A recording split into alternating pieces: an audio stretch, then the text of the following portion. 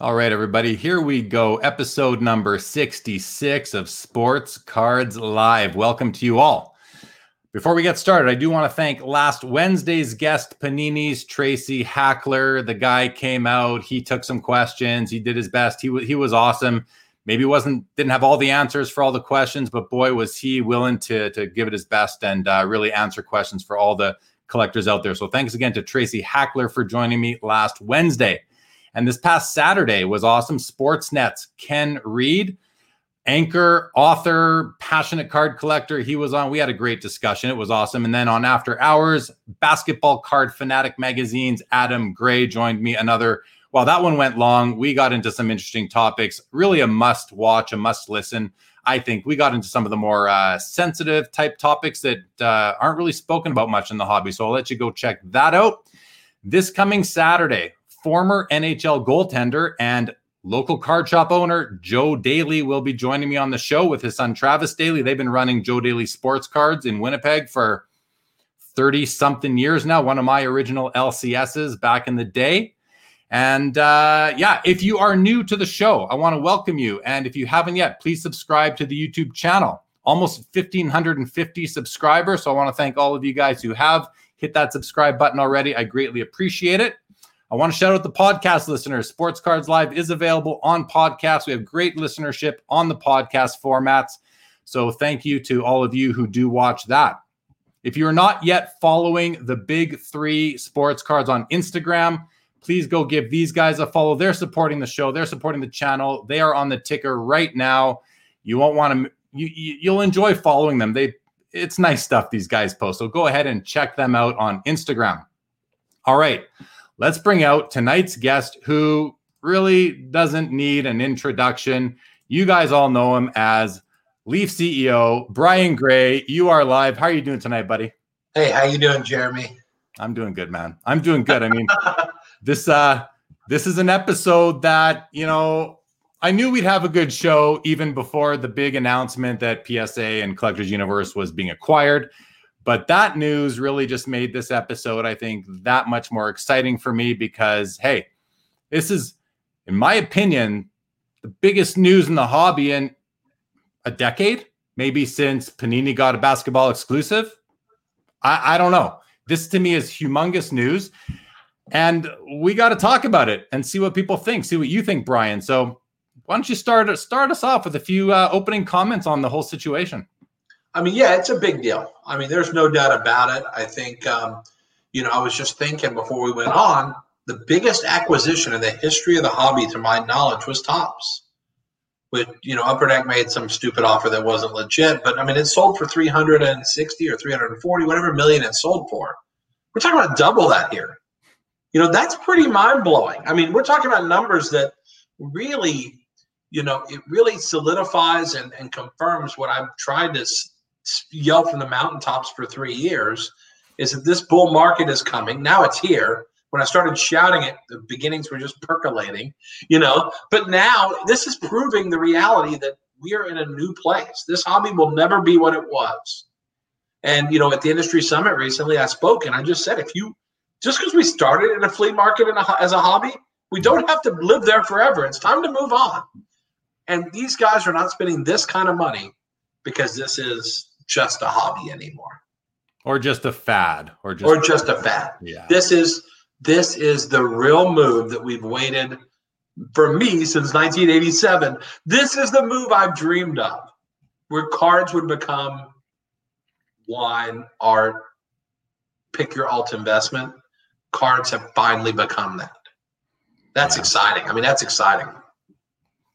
It is. And you know what? It's kind of funny because for a lot of us old-time collectors who've been doing it for a long time, who love, the whole span of cards, like, I would say that it's a joke, but it's not a joke. I collect 1888 to 2020. I collect 132 years worth of cards. I'm interested in all of it. So for a lot of us who really love and appreciate the cards for what they are, how they look, what they represent, the evolution of the technology that's been used to print and produce them over the years, the way they've been sold, what they've been packaged with, how they've been packaged, who's been making them, what's been represented. I mean, it's been like that for some of us for a long time. But I think what you're saying is that now the greater market, the greater economy is starting to recognize it as such. Is that kind of what you're thinking? Oh yeah, I've got friends that are pouring in huge amounts of money. They have been for over a year now, and they're not just buying shiny stuff, shiny cardboard. They're buying serious vintage. And if you look, all that vintage stuff is moving. We talked about it when I was on last time. The hockey's made a move since last time we were here for sure. But even like Rice's and Montanas and Marinos and Elways and Akeems and Ewings and Barclays and Jordans, and it's all made a big move. And it's because the people who are bringing huge money in, they're not just buying Prism. As much as that's all we talk about anymore is buying Prism, with great brand. But there are people still buying real cardboard, like actual cardboard. Yeah, without gloss on paper. Yeah. Without loads of gloss or shine or refractor or whatever it is, And so I just know people pouring tons of money in, and it's just they're not ignorant people. They're very smart Goldman Sachs people. They're people who know this alt investment category. And once you get into it, and you may start off with the who's hot today, the Lucas, the Zions, that kind of thing, that Alexis Lafreniere is now in Upper Deck Series 1 hockey. You might, people are looking for all that stuff. But once they have it, where do you go? You can only go backwards, really. We're gonna move forwards too automatically, but you can go backwards and fill in other spots. Do you think that's happening? Yeah, I think they are buying new stuff. Obviously, I'm gonna fix my camera a little bit here. Sorry. I think they are buying new stuff, and I think they are chasing some of these new assets because honestly, that's the most volatile assets, no doubt. But, again, there's an infinite amount of old stuff, a limited amount of new stuff. And in this crazy market we're in, there's really not a great value proposition on some of this new stuff. Zion's managed to go up recently, but he was never a cheap buy-in. John Morant was never a cheap buy-in. And you see that in baseball, the best baseball prospects. Jason Dominguez is not a cheap buy-in. Robert Paulson's not a cheap buy-in. Bobby Witt's not a cheap buy-in. None of these guys are cheap buy-ins anymore. So it's you pay high and they go higher or they bust. But most of the time lately, it feels like everything just goes higher. It doesn't even matter. So, I just think I think the money's going to pour in with the hot basketball assets substantially and then diversify from there. Because the basketball is what's getting all the headlines. The big Giannis's, the Jordans, whatever it is. That's where all the big all the big money's hearing about these golden auctions, or hearing these numbers that are mind-blowing, that are sickening numbers. And I think they start there because they hear that, and then they move to undervalued assets, which is pretty much everything else besides basketball. Yeah, well, you mentioned golden auctions. We've happened, and heritage auctions. We've seen these auction houses offering these spectacular pieces almost one after the other. So, good hustle by these auction houses to be able to acquire these pieces in order to sell them for their clients. That's obviously brought a ton of attention. Ken Golden's on TV on a regular basis, promoting the hobby, and it's a big part of it. Well, here's the thing. I've been getting the Heritage catalog for 20 years. And if you go back and look, 3 years ago, in their big monster auction, if there were 2 cards printed in the last decade, that would have been a miracle. Yeah. The upcoming auction, there's 150 big cards from the last decade. That's all you need to see. You don't even have to believe them. You have to see that they're taking very valuable real estate in that catalog. And the new cards belong right next to Ty Cobb baseballs and, Honus Wagner first day covers and whatever it is that's in these catalogs nowadays. The crazy crap they have in there. Babe Ruth's game worn jersey. These new cards rival those kind of assets. It's crazy. It's crazy. It's great. So listen, we're going to dive into the PSA transaction here in a couple seconds. Let's just welcome everybody to the show. Brian, take a second. Think about what we're going to talk about in terms of the deal. We got a few angles we were going to get at. So I just want to welcome Rondell. Welcome to the show. The gang's all here. It is showtime. Legion, welcome to the show. The hype is real. Chris West is here. Good evening to you.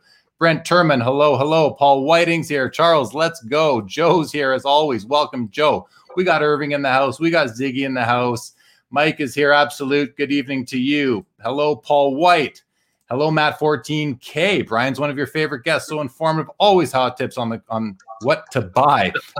This isn't a channel that tells you what to buy, but you know what? Brian keeps no secrets about what he's buying. So, and he's got some success. So I won't tell you not to follow his lead at all. Jay-Z is now. So welcome to the show, my friend. Absolute. BG, third time on SCL. Yeah, that's, I think, three is the most. Maybe a couple of ties there. Jose, welcome to the show. Sports Card Radio, our dip. Oh, okay. I'm trying to whip through these, Brian. So, you know, get out in front of me. All right, Jason, welcome to the show. The question is, will they flip it in a few years? Good question. Well, Brian, remember that one. Let's come back to that. Terry Fortune, good evening to you. Yam is in the house. Yam, welcome to the show. Rondell. Cards are now legit. Paul Cashman is here. Hello to you. Here, Ziggy says, what is the estimated market value of Topps Upper Deck Panini America today? The acquisition also adds value to BGS and SGC. I think there are more big deals coming in 2021. We are definitely going to talk about further mergers and acquisitions activity in the hobby. And I am interested to get into the comment that Ziggy makes here about the acquisition of PSA adds value to BGS and SGC. Brian, think about that. We'll come back to it. Anonymous Facebook user, good evening to you. Peter Chow, 52 watchers already. What's your high, Jeremy? Not even sure, Peter. It's been over 100 before, though, at any given time. Thank you. Steve Elmore, welcome to the show. Cardboard Max, welcome. Matt Chang is here. Tiger Jordan, my Sports Cards Live, my must-watch of the week. Really appreciate that, Tiger. Thank you so much. Rondell says, I guess us card collectors are a little smarter than the Wall Street crowd. We were here to the party first. I'm with you on that, Rondell, 100%. Joel Alpert's in the house. Welcome, Joel. Good to see you, buddy. Jeff McMahon, good evening to you. Orvy's in the house. Good evening, Jason. Roy GBV. Aloha, Jeremy and Brian. How's it? It is good. It is good, my man. Tim Marin's in the house. Charles Fuchs, another Facebook users. What's crack-a-lackin'? I love it. Absolutely. Hit the thumb. Mike, very, very courteous. With a lot of courtesy, likes to remind everybody, hit the thumbs up, subscribe to the channel. I appreciate that, Mike. Thank you so much. The Chinner is in the house. Looking forward to the show as well. Ryan Winters, Vincent, Ziggy with the comments. Would love your thoughts on the investment group led by Nat Turner.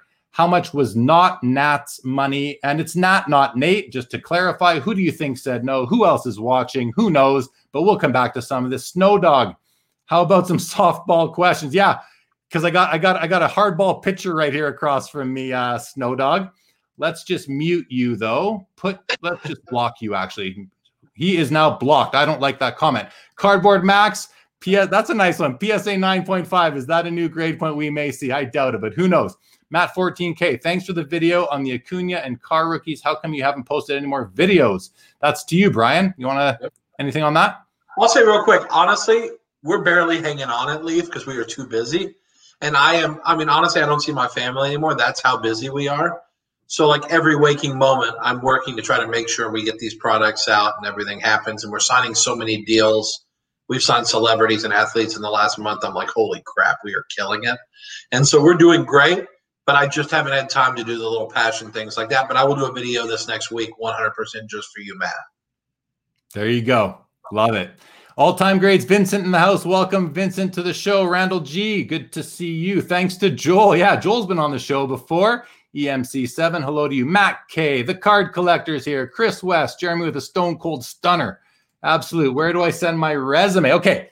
Welcome, everybody. This is going to be fun now. We've done our intro. We've said our hellos. Brian, let's get into this. Let's get into this thing. I mean, Nat Turner, I don't know him personally. I've congratulated him on Instagram. I think a lot of people have. I'm happy for the guy. He's a collector. He's a collector that has resources. And obviously, I saw a funny meme. It's like, here we are. We're buying PSA 10 Lucas. We're buying PSA 10 Crosby's. And Nat's buying PSA. Now, my initial response to the whole thing was, this is awesome. We've got a guy. He's young too. He's 34 years old, is my understanding. So he's got a lot of years ahead of him to really do something with this company. And he has a collector's mentality. He's the guy that buys the card, not the grade. He's a guy that loves owning cards. I follow him on Instagram. I have for a couple of years. Loves his cards, loves the hobby. I believe in Adam Gray's article in interview with Nat in the Basketball Card Fanatic magazine, issue number 2, Nat said that he spent something like, I think it was 3 hours a day doing hobby activities, which tells me the guy's a hobbyist. And if you're a hobby, I believe, and I don't know him, so this is just my belief. This is the perception I have, is that he has the best intentions in mind. He wants to see the hobby thrive. He loves the hobby like all of us do.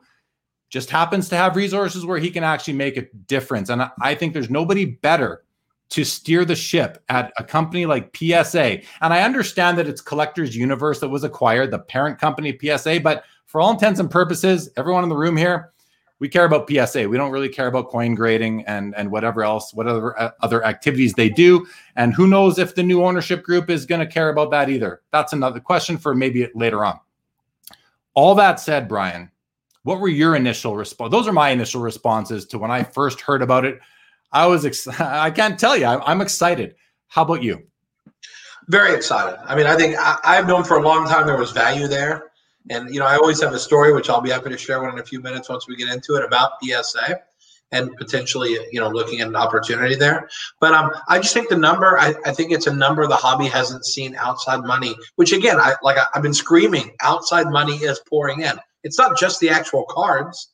If the cards are that good, people are going to want every bit of this industry they can get their hands on. And they're going to buy all the different types of businesses in the industry. They're going to buy the leaders in all those different parts of the industry to the extent you can buy them.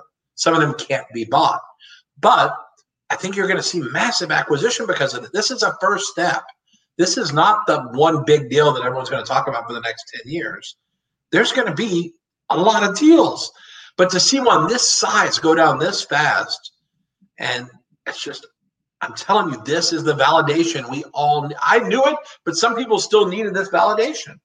Yeah, they needed to see this is legit. I don't know how many more times to say it. No one listens. We're still in the second inning of a 9-inning game. Like, the pitchers are just loosening up still a little bit. Let them get a little deeper with it, get in their groove. We got a long way to go, kiddo. We're going to have some ups and downs on the way to the end, but we have not even come close to peaking in the excitement in the category. So, I mean, I think this is a huge deal. I was so excited. I was excited just because it proves when you come up with a hypothesis or a thesis for how you think things are going to play out over a 5-year period. And you start to see the pieces falling into place. But when a big hammer comes down and snaps everything into place, you say, that was the moment. This is the moment. You're witnessing the moment. Things are never going back to the way they were. Never. Until it's over. When the world goes up in flames someday because of global warming and there's no people left, I can't speak for them. But while there's people, this category is for real. For real. Yeah, and you're right, man. You have been sort of forecasting this for a couple of years now. And you've mentioned on the show, I agree with you. This is a big moment in the hobby because let's face it. I mean, PSA is very important in the hobby. They're not the only grading company. We've got Beckett Grading Services. We've got SGC. We've got the soon-to-be CSG. Let's take a second. Well, let's take a few minutes actually, and let's talk about what does this mean to each of those companies, each of those grading companies, from the perspective of, are they now potential acquisition targets? Is the Nat Turner Investment Group going to go after additional entities and bring them all under one umbrella? What does it mean to these guys? Let's start with Beckett Grading Services, the biggest competitor in the space, besides, along with PSA. What does this mean for Beckett Grading Services? I mean, I think honestly, their valuation just got a lot better. I know that people have tried to buy companies like that. There have been calls and they're not getting sold, I don't think. So, I mean, PSA was the easiest to buy because they're a publicly traded company. That doesn't make it easiest because there's going to be some back and forth on was the price high enough or whatever. But at the end of the day, a publicly traded company is for sale by its very nature. The shares are out there every day. Anyone else you buy, you have to convince them that it's a deal that makes sense for them. And it's not as simple as you think. So to me, Beckett just got a lot more valuable. I'd love to be in a position to own the equity in Beckett because if I did, I would be counting my money right now because they are infinitely more valuable than they were a week ago. Their grading arm, though, right? The grading services. The business is probably grading to a substantial. And their autograph authentication has taken over. They're number one in autograph authentication now. I believe they moved ahead of PSA and JSA. I wouldn't be shocked if they did the same numbers as those two combined. They're that much bigger. So Beckett's Autograph Authentication is number one in the business now, and grading they're number two. I think their company's just gotten a lot more valuable with this acquisition. It's probably worth 10 times what Greg Lindbergh paid for it back when he bought it. So it's worth infinitely more. Fantastic valuation increase there. I don't foresee him getting bought because of the way the person who owns the company's never sold a business. So I don't think he's going to sell this one. So I don't think they're getting bought. I think the most likely acquisition target is probably SGC. Okay, before we move on to SGC, I just want to jump in and say, as far as Beckett goes, I can see them, I don't see a buyer coming in and buying the whole company because I don't know what the media, how good the media business is in terms of magazines and publications, but I can definitely see I can see them definitely spinning off the grading arm of the business and someone coming in and potentially making a play for that. The other thing about the whole PSA sale, it kind of snuck up on us, but, we need to realize that there's been negotiations going on for months and discussions going on for months between the board of directors of Collectors Universe and the investment group that has entered into this deal. So it's not, this has been in the works. And what does that tell me? There's other deals in the works out there as well that we just don't know about because there's confidential, there's non-disclosure signed on these things. That's just the way business is done. The other thing, I've heard some different comments on the price of the shares. So you just mentioned it's a public company. By its nature, it is for sale, which is true. The way they've put it out there in the press release was that it was sold at a 30% premium. But you'll hear people say, well, no, it was only sold for $3 more than the share price. But the way these things are often done is that when you say a 30% premium, it's based on the average close of the past 60 days up until a certain point. And I'm not explaining this. I'm just. Oh, sure. Right. And let's be clear on that, everybody watching, that it's not like they're saying 30%, but it's only $3, which might have been 4%, 5%, whatever it was. It's based on the volume weighted average cost over the 60 days leading up to the close of them signing their deal.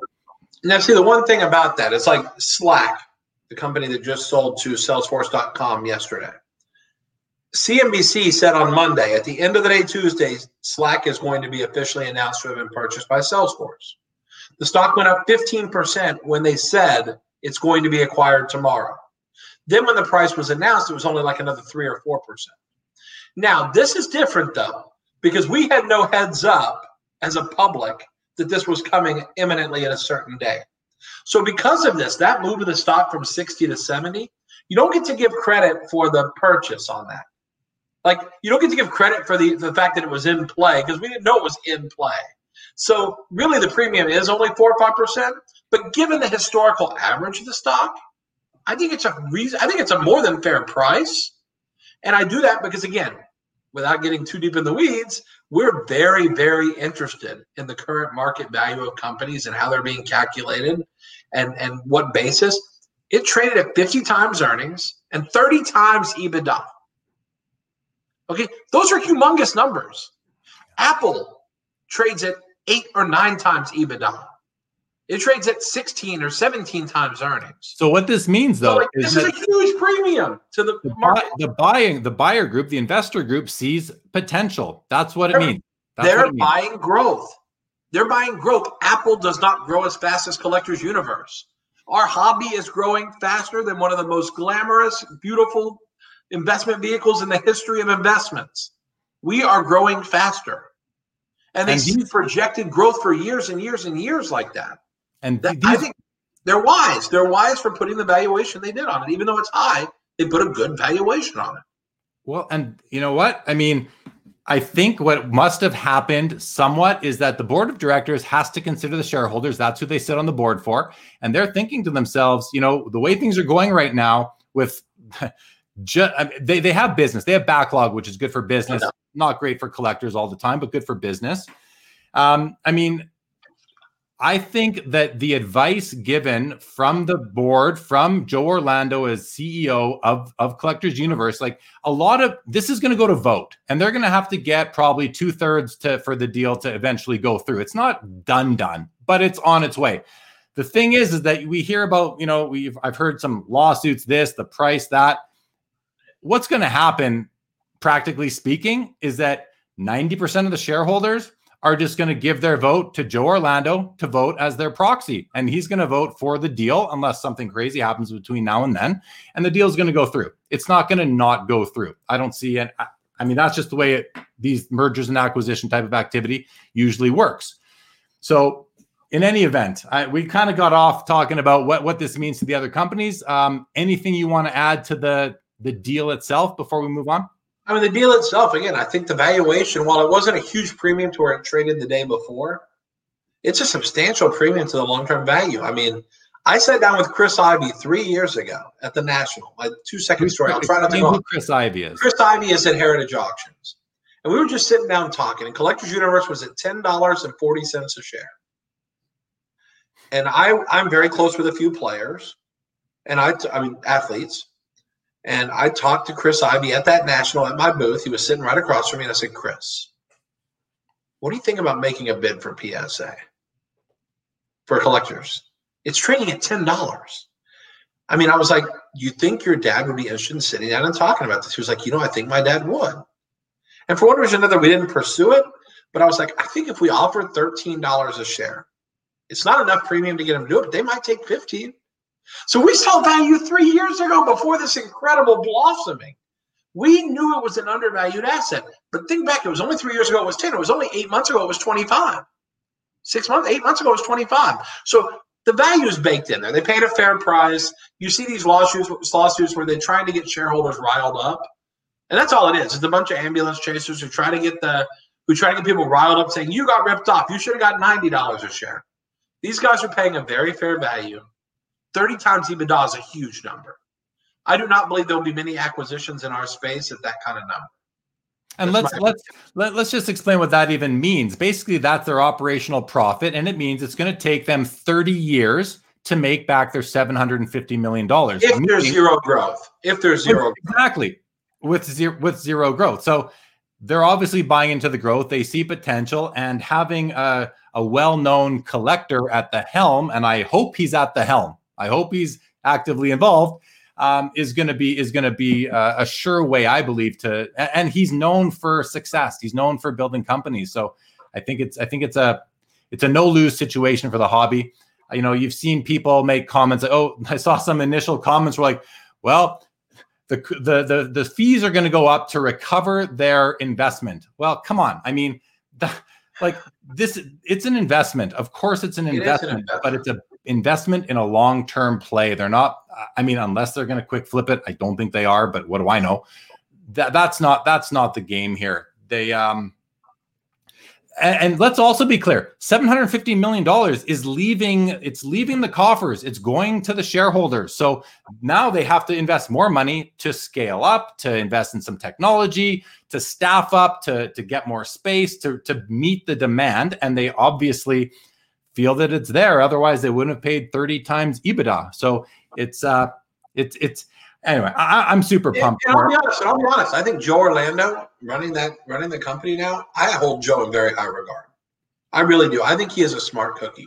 Not only is he a smart guy, but he is a true hobbyist at heart. And that's why, we've been successful, because the guy running the company is a passionate, not only manufacturer, but a consumer of the asset. And that's what Joe Orlando is too. He's a real hobbyist.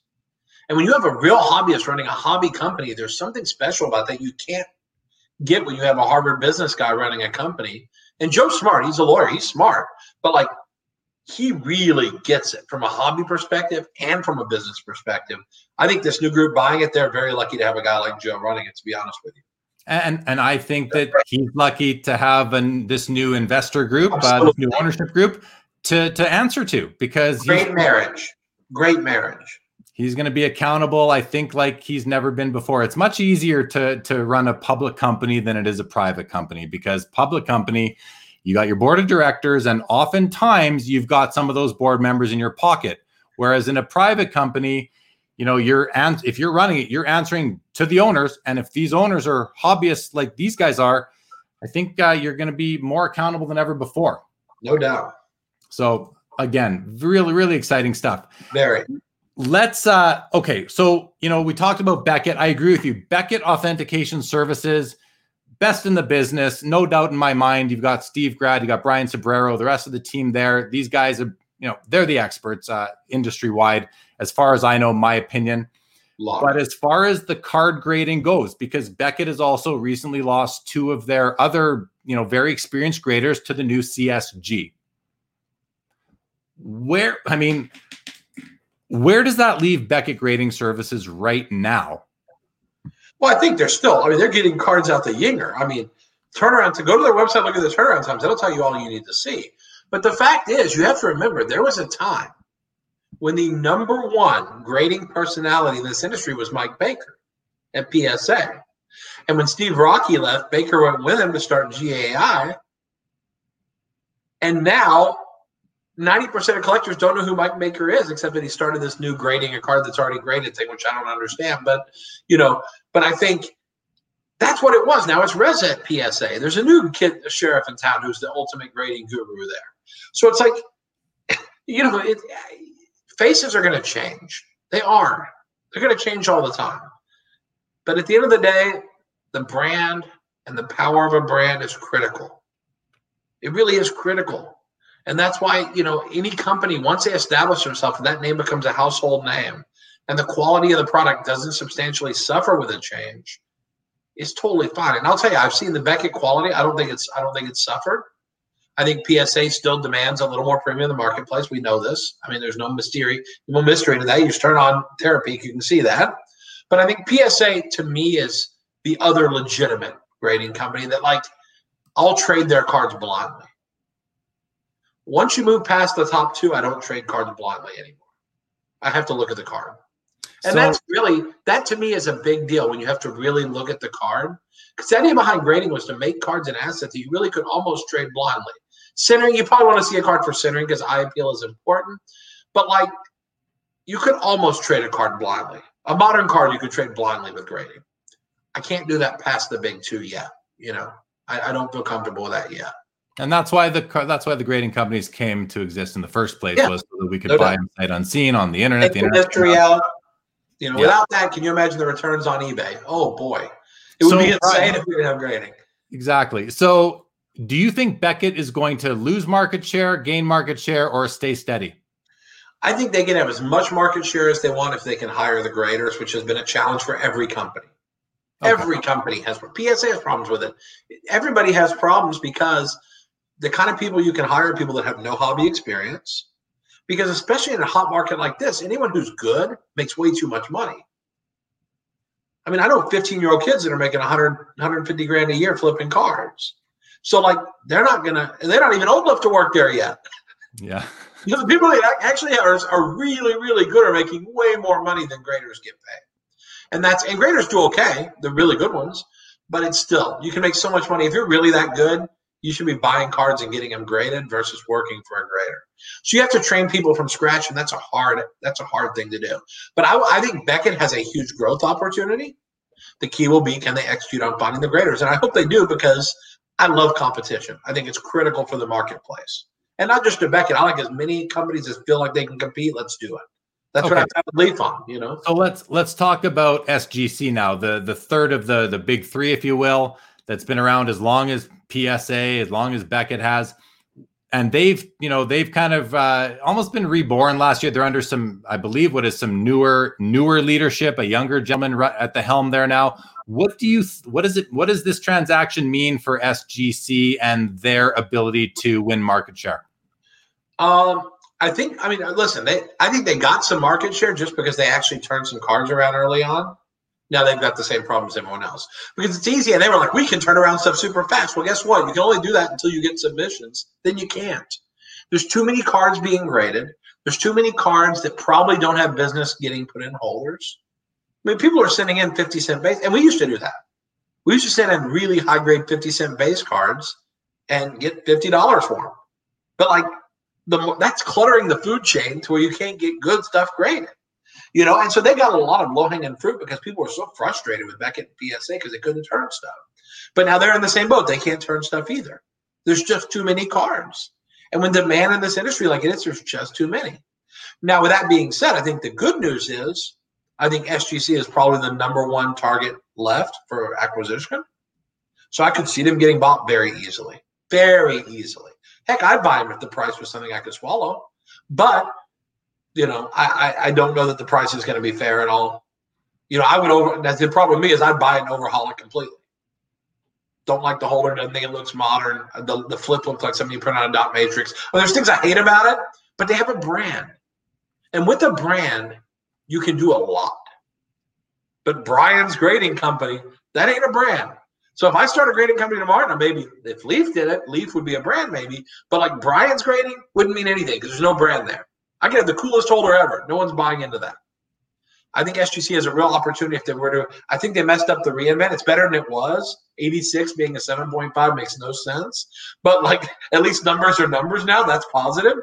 But I think they're the number one acquisition target in the grading space because I don't think Beckett can be bought or will be bought.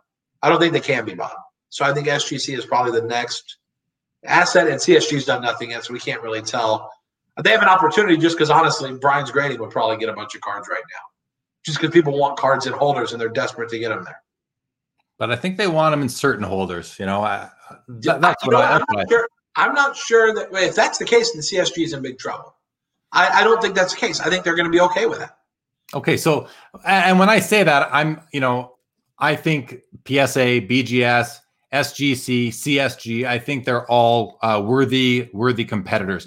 Let's talk about the new CSG, sister code to CGC or a subsidiary. I'm not sure how it's structured, but they are a new grading company. They haven't launched yet. I had the privilege of speaking with the two lead graders who came over from Beckett Grading Services over them at the virtual expo last month.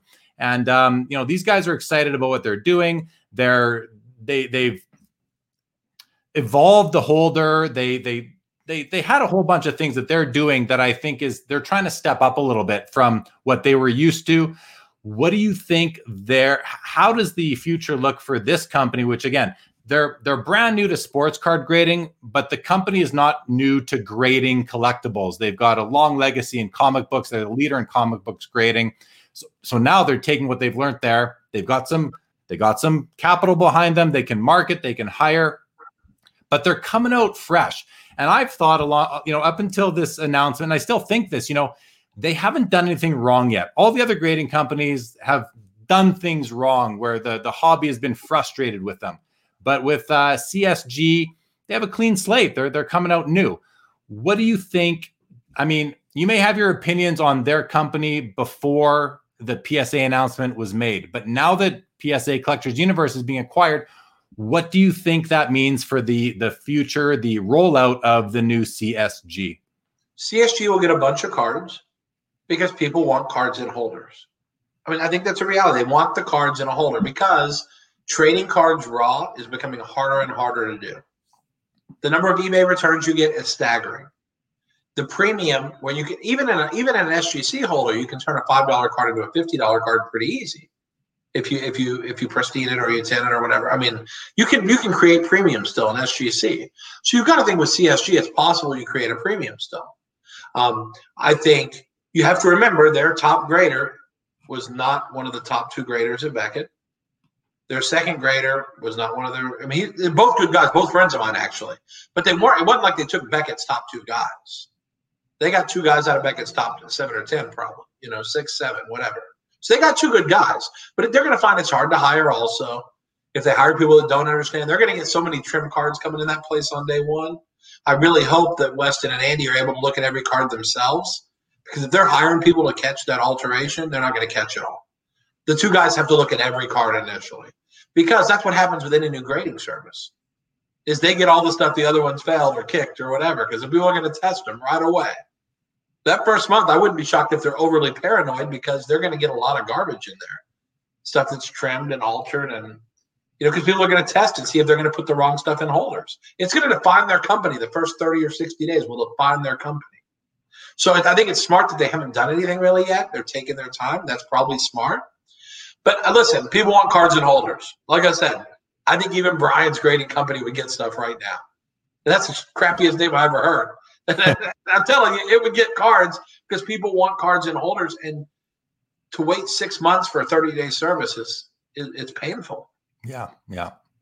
Okay, so I want to switch focus here and talk about another sort of sensitive issue around the transaction, which is the potential perceived conflict of interest between collectors owning the grading company. But before we do, we're going to run through a few comments here, and we'll come back to that in a couple of minutes. So I do want to bring up Tiger Jordan's comment here. Sale of PSA could be a sign of even more growth and innovation coming. Just hope it's not a sign of a market peak like Time Warner's acquisition of AOL in 2001. That was the peak of the dot-com bubble.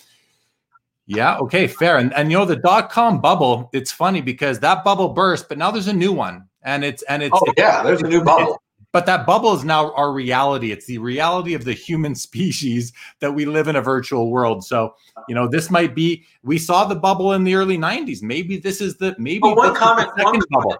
This acquisition is not the bubble burst. The bubble burst will be if an online breaker sells for $67 million. Like, that's when you know it's out of control. Yeah. Because that's when pets.com had never turned a profit and sold for $15 billion. Like, this is not what we're talking about. We're talking about businesses that are making money, that are real businesses. And it's like we just see value in that now. We didn't see the value there before. So that's the difference. That bubble will be when an online breaker goes for $48 million. Then you'll know we are out of our flipping minds and the game's over. Then you need to be scared and running for the hills. But this is a smart acquisition.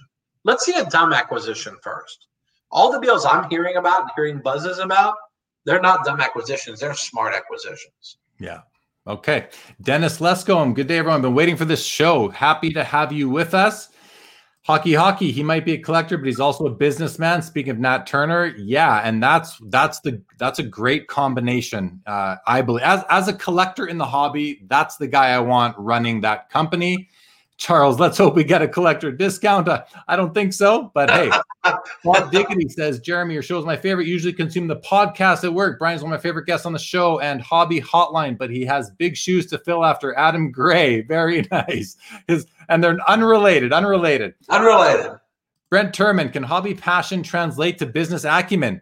I don't think that's the case here. Business acumen is embedded in these guys. They've proved they have a track record. They have the business acumen. They have the hobby passion. I love those ingredients together. I think the combination is deadly. That's the key. That's exactly. He's got them both.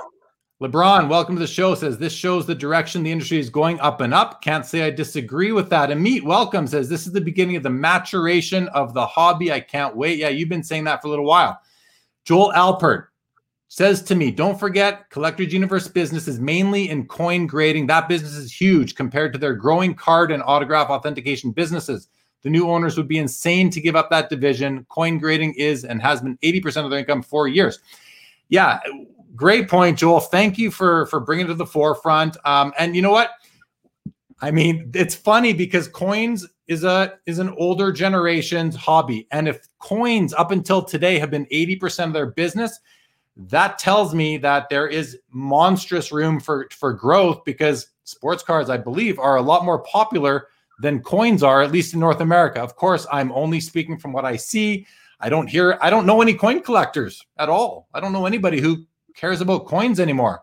But again, that's who I come into contact with. Brian, am I out to lunch? Are there millions of or tens of thousands, hundreds of thousands of coin collectors still active? Well, what they're buying is Cougarans and Eagles and Maples and Pandas, and they're buying coin. They're buying gold coins. They're putting money in gold, basically using the coin as the vehicle for doing that. So, I mean, yes, there's coin collectors. Now, I don't have a whole lot of guys calling me saying, do you got any Buffalo nickels lying around? You know, I don't hear those kind of things so often, like the real casual collector.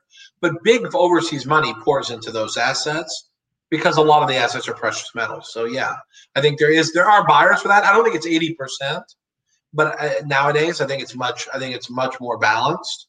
But that just shows you the upside in collectors. But people don't even know the growth of this business. I mean, I wish I could. I can't even tell you. I'm not allowed to tell you how much our business has grown year over year. It's disgusting. And it just tells you that this is everywhere. I know online breakers that are making money that would make you blush. So, I mean, like, This comment is very good only because it shows us that CU has incredible upside if cards continue to develop like they are. Yeah, agree. LeBron says Brian needs to buy BGS. He doesn't think it's for sale. I wish I could buy it. I don't think there's any price you can. Or maybe there's some price, but not enough. I don't have enough money for that. That's for sure. Ziggy Noah wants to let everybody know to watch for acquisitions of card software like Market Movers. That's by Sports Card Investor, Card Ladder, Card Genie, and YouTube content could get interesting as the market grows. Isn't YouTube content getting interesting already? There's so much good stuff out there. I consume way too much of it. Leaf grading services, says anonymous Facebook user. LGS, I like that. Monera Irv says, has Leaf been offered a buyout recently? We can't talk about any specific things happening because obviously there's NDAs that we sign whenever someone inquires about our business. I think I can say that there has been substantial interest in ours and many other businesses in our category. And when I preach from the mountains that this is only one of what's going to be tons of acquisitions out there, there are going to be a lot of deals. I mean, I'm telling you, I wish if these walls in my office here at home could talk, you guys would have your jaws on the floor if you only knew what's coming. This is going to be a huge year in 2021. This is like the first little taste of cake, which is delicious.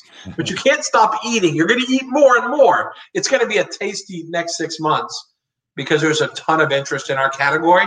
And I guarantee you, Panini's phone's ringing, Topps phone's ringing, Upper Deck's phone's ringing, our phone's probably ringing. I can't comment on that, but it's probably ringing.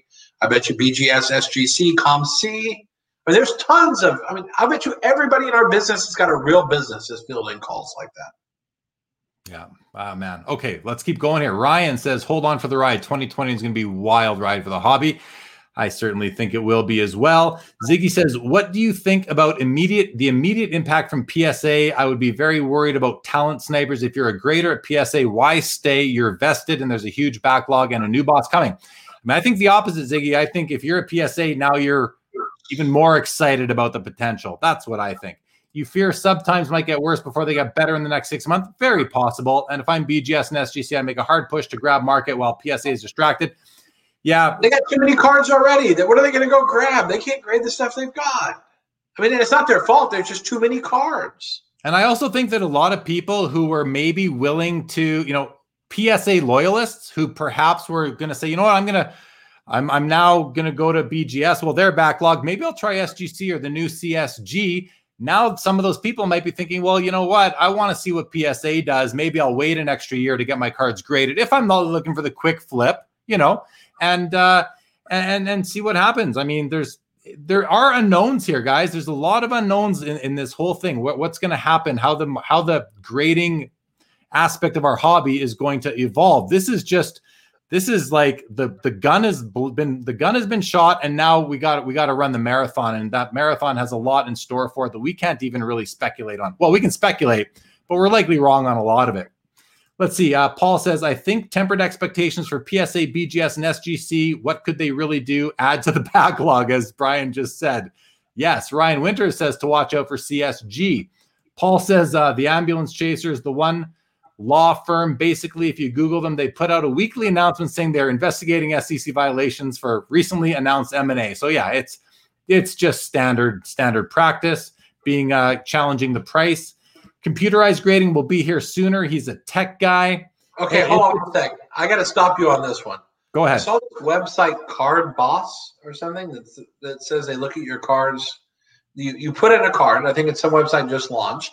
The graphics on the website are out of Microsoft graphic free package or something, but you can put a picture of a card in and they grade the card for you digitally. It analyzes the card for corners, centering, and edges. So I said, I'm going to try this grading because I want to see how they do it. It's all digital. They're going to do it all with a computer. So I took a PSA 10 Luka Doncic, cropped out the card, and submitted it on their site because they let you grade one card for free. And on a scale of A, which is the best grade you can get, their grading scale is A to F. A is you got an A in the class, and F is you got a piece of crap on your hands. The Luka Doncic PSA 10, first off, you can only grade one side of the card. Yeah. So you only grade the front. Okay, that's great. Here's the best part. It grades 3 subgrades: edges, corners, and surface. A computer can do centering. That's like the one thing a computer is actually useful for, is looking at the centering. Now, it's very hard. You have to program like certain sets what they have to look for. But the computer gave the card a D, and it was a PSA 10. The back could have had me scribbling on the back, Card Boss is a loser. And they didn't see it because they didn't see the back of the card. So, that's the problem. Like these dreams of, computerized grading, just not going to happen. I mean, not anytime soon at all. And you don't want that. Because when a machine starts looking at your cards, you're pissed off when you get a bunch of PSA 9s right now. When they're all 6s and 7s, you're really going to be pissed. Because this stuff's paper. If a machine starts grading, no one's getting 10s on hardly anything. 6s and 7s and 8s. So I think we'll all take human subjectivity long term for the kind of returns you're hoping to get when you spend your hard-earned money on grading. But that's just my quick opinion on that one. So there you go. Yeah, my opinion is not very different from yours, Brian. I think computerized grading, 100% computerized grading is really a dream. It's a far-fetched dream, but I do think that there is ways that they can help, and then a human can step in and maybe kind of confirm sort of thing. But who knows? Who knows? Let's let the innovation kind of answer that question for us over time. Hey. Hockey says, ethics question. Say I run PSA and I want my card graded. How is that approached? Yeah, we're going to come back to that one. Ziggy says lots of people are positive because Nate. Okay, Ziggy, his name is Nat. Just so you know, it's N-A-T. There's no E on it. Is a collector leading the purchase. Is anyone a little concerned? As devil advocate, super collector leading PSA. We're going to come back to that. Adam, great to see you. Great work. Thank you very much. Vincent says, would you rather a super collector leading PSA or a guy like Collectible Guru, who is in it just for the money to run PSA? I don't know if the Collectible Guru was in the running, but if he was, I can just say I'm very comfortable with Nat running it. I don't think Nat's, let's just get into it now. There are a couple other things I wanted to touch on first, but let's get into it now, Brian.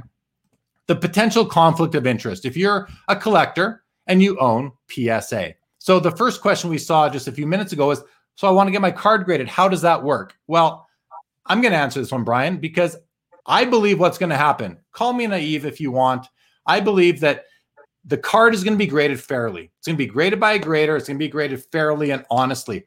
I don't think it makes any sense for any of these investors, and I don't think it's in there. I don't even think they're considering it. They'd be complete morons to want to get a card in a nicer holder. Nat Turner proved to the hobby in February or March of 2019, he doesn't really care about the grade of his cards. He just wants his cards slabbed by a reputable company, and he just wants to own the card. He bought the PMG Green Michael Jordan for $350,000 in a PSA altered holder. And he was as happy as the rest of us are when we get one of our whales to have the card. And it was in an altered holder. He didn't care. The card was pack pulled. He doesn't know why it was marked altered, but he didn't care. He was happy to own the card. I don't think a guy like that is going to say, hey, bump me up a grade or two on this card. Why would he? He's arguably the wealthiest person and collector in the hobby. Why does he care about the grade? Brian, what do you think of that? Well, I think first off, again, this is the conspiracy. Everyone wants to think there's some deep, dark conspiracy. There's always some secret conspiracy going on that's designed to defraud the hobby to make people rich. That's not how it is at all. In fact, these guys spending all this money, I guarantee you, they don't care if they can bump their George Brett from a 9 to a 10, a 75 Brett, even though it's probably a $500,000 bump. The guy sold a pharmaceutical company for $1.9 million. These guys have plenty of money. They spent $700 million on people. You would not ruin the integrity of that company. Listen, my company is a lot cheaper than that, and I guard the integrity very carefully because I realize that someday Leaf probably will get bought by someone someday somewhere. And when it does, the integrity of our company is going to be critical. That brand, preserving the brand is critical. And it's even more so with grading, with Beckett and PSA and SGC. Trust is the only thing that matters. The ability to do a good job is obviously important, but trust and you're finished. You violate trust, you're finished. And you know what? They can make a mistake, but if we knew that they were grading trimmed cards on purpose, they'd be done. They just made mistakes. The trimmers are better than the graders for a little while, not now, but they weren't. So let me just say that, PSA, being the company we're really here to talk about, their trust has been lost by a lot of collectors. A lot of collectors, for whatever reason, don't trust PSA. That's just the fact of the matter. I believe that under this new leadership, that anyone who doesn't trust PSA should now, I'm not going to tell you what you should do, but if it was me, if I had lost trust in PSA, now is my opportunity to kind of say, okay, I'm going to restore some trust, or I'm at least going to give them another chance to win my trust back, because they're under new leadership, collector's mentality leadership. And, personally, and that's how I would approach it. What do you think, Brian? Do you think that they're going to win back some trust from people who maybe lost trust in PSA over the past few years? Well, I think the people who've lost trust, I think 90% of them weren't grading anything anyway. I think there's a lot of conspiracy. I think you can't overrate the message board keyboard warrior that just wants to stir things up, or go on Twitter and try to get people riled up. I mean, the fact is, at the end of the day, again, these companies, I can assure you, because I deal with both. I deal with PSA and Beckett. And I'm telling you, they are extremely concerned about trust and doing good and not making mistakes. And I know Beckett's bought back cards that they made mistakes on. I know PSA has bought back cards they made mistakes on. If you think anyone's going to be perfect in grading or authentication, go get CardBox, that computer thing that gave a PSA 10 Doncic a D, because that's what you're going to be dealing with. You're going to have to deal with a few mistakes, but the hobby's a much better place with their 99 or 98% accuracy than it would be if it were the Wild Wild West without them. And I think collectors are going to come around to that. And if they don't, they don't really care anyway. They're just, I believe most of them are probably there to argue and whine about it, because they would argue and whine if you gave them a $100 bill, why you didn't give them 200. It's just some people, that's their nature. But I think, I don't think they've lost tons of customers. They got so many cards coming out there, but they don't know what to do with them. So I think, maybe some people will be open-minded to it. But honestly, I think people are going to try to dig into this and say there's some deep, dark conspiracy. Because, hey, isn't that fun just to wreck people just for sport, Yeah. Well, not to me. Not to me. Fun. Some people like that. Well, there's tons of people. There's tons of people that just love to be negatives, hate on other people. It's just unfortunately, it's a lot of people's human nature, but it is what it is. We just have to navigate through that noise. Okay, lots of comments coming in, guys. I'm looking at where I'm at. Man, we're almost 30 minutes behind on all your comments. I'm going through a bunch, and I see Vincent and Ziggy having a bit of a conversation about things, and they both. I think I corrected you guys. There's no E in Nat. It's just Nat. It's not Nate. Ziggy, I want to say something to you too. It's not CMOC. It's COMC. It's not COMC. COMC, Ziggy. If you could do me a favor and start calling it COMC. Moving forward forever. Never say COMC, CMOC. COMC, Ziggy, please. Especially with the channel you have, I think you would do yourself a lot of favors if you would refer to the entities as they are actually called. That would be great. Okay, let's keep on going here. Card Collector says, oh, wait, up here. He says, electronic grading would be revolutionary. Think about it. You wouldn't even need to send your cards to PSA. Every card shop could have their own card grading machine. You could grade a card in a day. That was something that was speculated by Jeff Wilson from Sports Card Investor on one of his videos. I think the vision is awesome. I would love to see that happen. Is it possible? We're decades away, I think. But who knows? Who knows? Things can move fast. Card Collectors on to say, and they could lower prices for grading because they would not need to hire as many people. Grading would also be much more consistent, possibly. Is it one of Nate? Oh, gosh, I'm behind on the comments. Okay. Brian, let's talk more about the potential conflict, though, because, people are concerned. I saw a comment. Someone said, I think Nat could control the whole industry. How could one person control this whole industry? Is that even possible? Let me paint a similar picture. Open your wallet and look inside. The U.S. can just go print $1 trillion tomorrow. So yes, they could do that. But if you do that enough, you will totally disrupt the integrity of the US dollar and it will no longer be the reserve currency of the world. Okay? Everything in the world will not be priced in dollars anymore. So PSA, think of it like Rome. Rome used to be the dominant world center. And now it's an also-ran that's overrun with COVID more than almost any other place. So I mean, you're in a situation where you just have to know that PSA is 100% not going to run the presses the same way the U.S. government's not going to just print unlimited amounts of money without understanding there's a consequence. This guy's got enough money. He will never make enough, nor the other people. Everyone's ignoring the other names on that deal. Just scroll. I'm not going to get into it, but scroll down, look at the other people involved. He's not the richest guy in the deal. Not even close. So, look at that deal. And I promise you, there's no amount of money they could make bumping cards that would make any difference at all. Trust me. There's zero chance. I actually have more confidence in PSA after this than I did before. Because now I feel because I know how I run Leaf. And someone who loves it is at the helm. And even if he's not at the helm, it's still Joe Orlando at the helm. Joe Orlando loves it. He is intimately involved in a lot of that business. And I got to say, I have no problem. I think this is great. I feel more confident with more hobby people being involved. I really do. And honestly, I think on their board of directors, they should bring in another outside hobby guy or two, just to add more than business ears to their board of directors. Especially now that they're private, they probably have more freedom to do that. I love seeing hobby impact. I think that's huge. Hobby input. And I think they will. I mean, I think guys like this, these are sophisticated business people. They understand high level business. And I think part of that will be the optics of it all. They've considered what we're talking about already. They're not dumb. These guys know what, and especially because they're hobbyists, they know how the hobby thinks. So I have no doubt they'll bring in some external members onto their board so that they can have a fresh set of eyes on things, another perspective, another real seasoned business, people with business acumen that have experience, that understand these things. There's nobody I'd rather have. When I found out it was Nat Turner, it just gave me more positive feelings about the future of the hobby, because PSA is an important player. Of course, I've got hundreds of cards in their slabs, and I know everybody watching does too. Maybe not hundreds, but anyway, maybe thousands. We are in good hands. That is my. I think we're in good hands. And I feel the same way about the other companies too.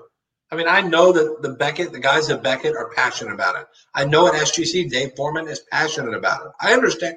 I have confidence in the fact that these people care about the business. They're not going to fraudulently run the presses. None of these guys are. Or fraudulently find ways to try to skim a few dollars. I don't believe they're going to do that. No. I think that's just conspiracy theorists yapping on. It's all it is. It's all it is, man. And you know what? It's in a way, it's good that these ideas, these potential situations are hashed out, thought about, and it's good that we can talk about them. And if you really trust the people that are in it, and again, it's kind of funny to say that because I don't know these guys at all. So how do I trust them? It's perception, it's feeling, and it's knowing my own collector mindset. Myself being someone who works in business, you can sort of project some of that out there. And again, like you've said, Brian, over and over again, these guys don't need money. They just spent $750 million. They don't need money, or they're about to. They don't need to bump up a grade so they can flip a card on eBay. It's just not the way it's gonna roll out. Crazy. That's a crazy thought to me. It is. So, we've alluded to it already, Brian, other potential activity in the hobby. And you've mentioned, any company that has anything going right now is a potential target. Who's the first, what's the next domino to fall? PSA is number one. This could be the start of a bunch. Who's next in your opinion? I mean, it's a loaded question, man. I'm also not allowed to. I mean, I without getting into specific names, I would tell you again, I would focus on anybody who's got a big established brand in the industry in any of the real categories. I don't think breakers are ready to be acquired. I don't think we're getting to that stage yet. I don't even really think a distributor will be acquired yet, because the distributors are too reliant on the manufacturers.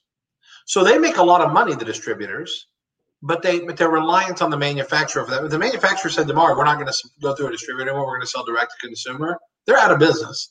Well, we're going to sell. I mean, that's the problem. They rely on manufacturers. They rely on someone else. So I'm not even sure that'll be the category. But I would look. I think someone earlier mentioned like complimentary card-related things. Like I think ComC would be a beautiful target. I think they would. Now they're doing not a good job of shipping right now. They got work to do.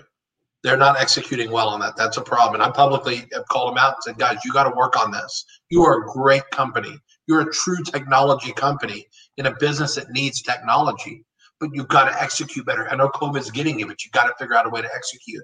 But I think that's a great target. I think it's really tough. I just want to. It's really tough when someone comes in contact with someone with COVID. Now they can't go to work for 2 weeks. You can't just train some. Like times are tough. I think my problem with them is if you buy a card from them on eBay, it ships within 3 days. But if you buy it on their website, it takes 3 months. The same card. Yeah, they don't want to get shut out. They don't want to get shut out. Listen, I hold Tim in high regard too. They've done an incredible job. They got great technology. But I think that would be a great target for someone because what they do could be expanded and grown on very good. I mean, there's a ton of opportunity there. I think all the grading companies are in play. I think all the autograph authentication companies could be in play. Wouldn't be shocked to see someone buy JSA or to see someone try to buy Beckett Authentication or PSA's already been bought. I could see that very easily. I think the manufacturers, I think every manufacturer would want to someone would want to acquire every manufacturer. I don't think any of them can be bought really.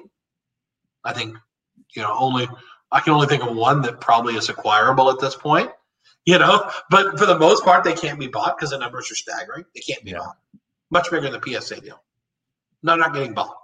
Well, Panini's not getting bought. Panini would be, in my opinion, if someone said, what do you think the market value of Panini is today?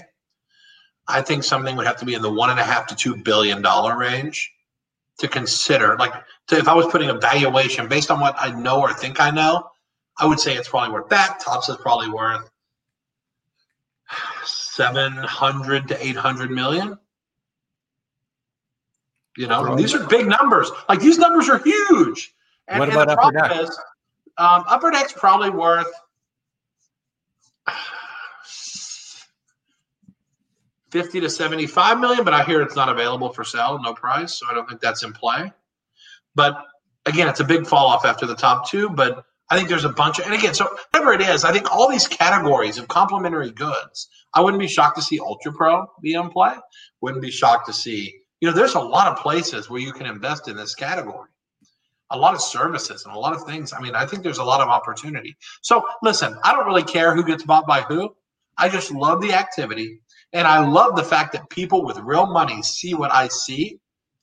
And I know it's true. I believed it all this time and I knew it. And these guys are vindicating it. And it's that passion that's going to take us from what feels like a frothy, hot market. That's what's going to take us the next step. And why we're in inning 2 and not in inning 6 of a 9-inning game. We're still so early. Just wait. I can't wait. I'm so giddy because I know what's coming and it's freaking huge. This industry is about to get media and press in a way you won't believe. Nothing. Today is nothing. Yeah, it's good to hear your positive outlook on this thing. I mean, and you've been saying the same thing for a couple of years now, Brian, if not longer. So. And you've been right, so I'm not going to start doubting you now. That's for sure. I want to say hi to Amish. Plenty of people laugh at me. Trust me. Plenty of people have laughed and said, "Yeah, but like we said, have to go up because you're in the business." And I'm like, trust me. Doesn't matter what you say. We're never going to be in a junk era again. Those days are over. There is never going to be junk like that again. Doesn't matter what you say. People will laugh at you. People will challenge you, and they will find ways to try to knock you down. It's just the way the world works. Like I said earlier, we just gotta navigate our way through that noise. Hello to Amish Dave Archer. Welcome to the show.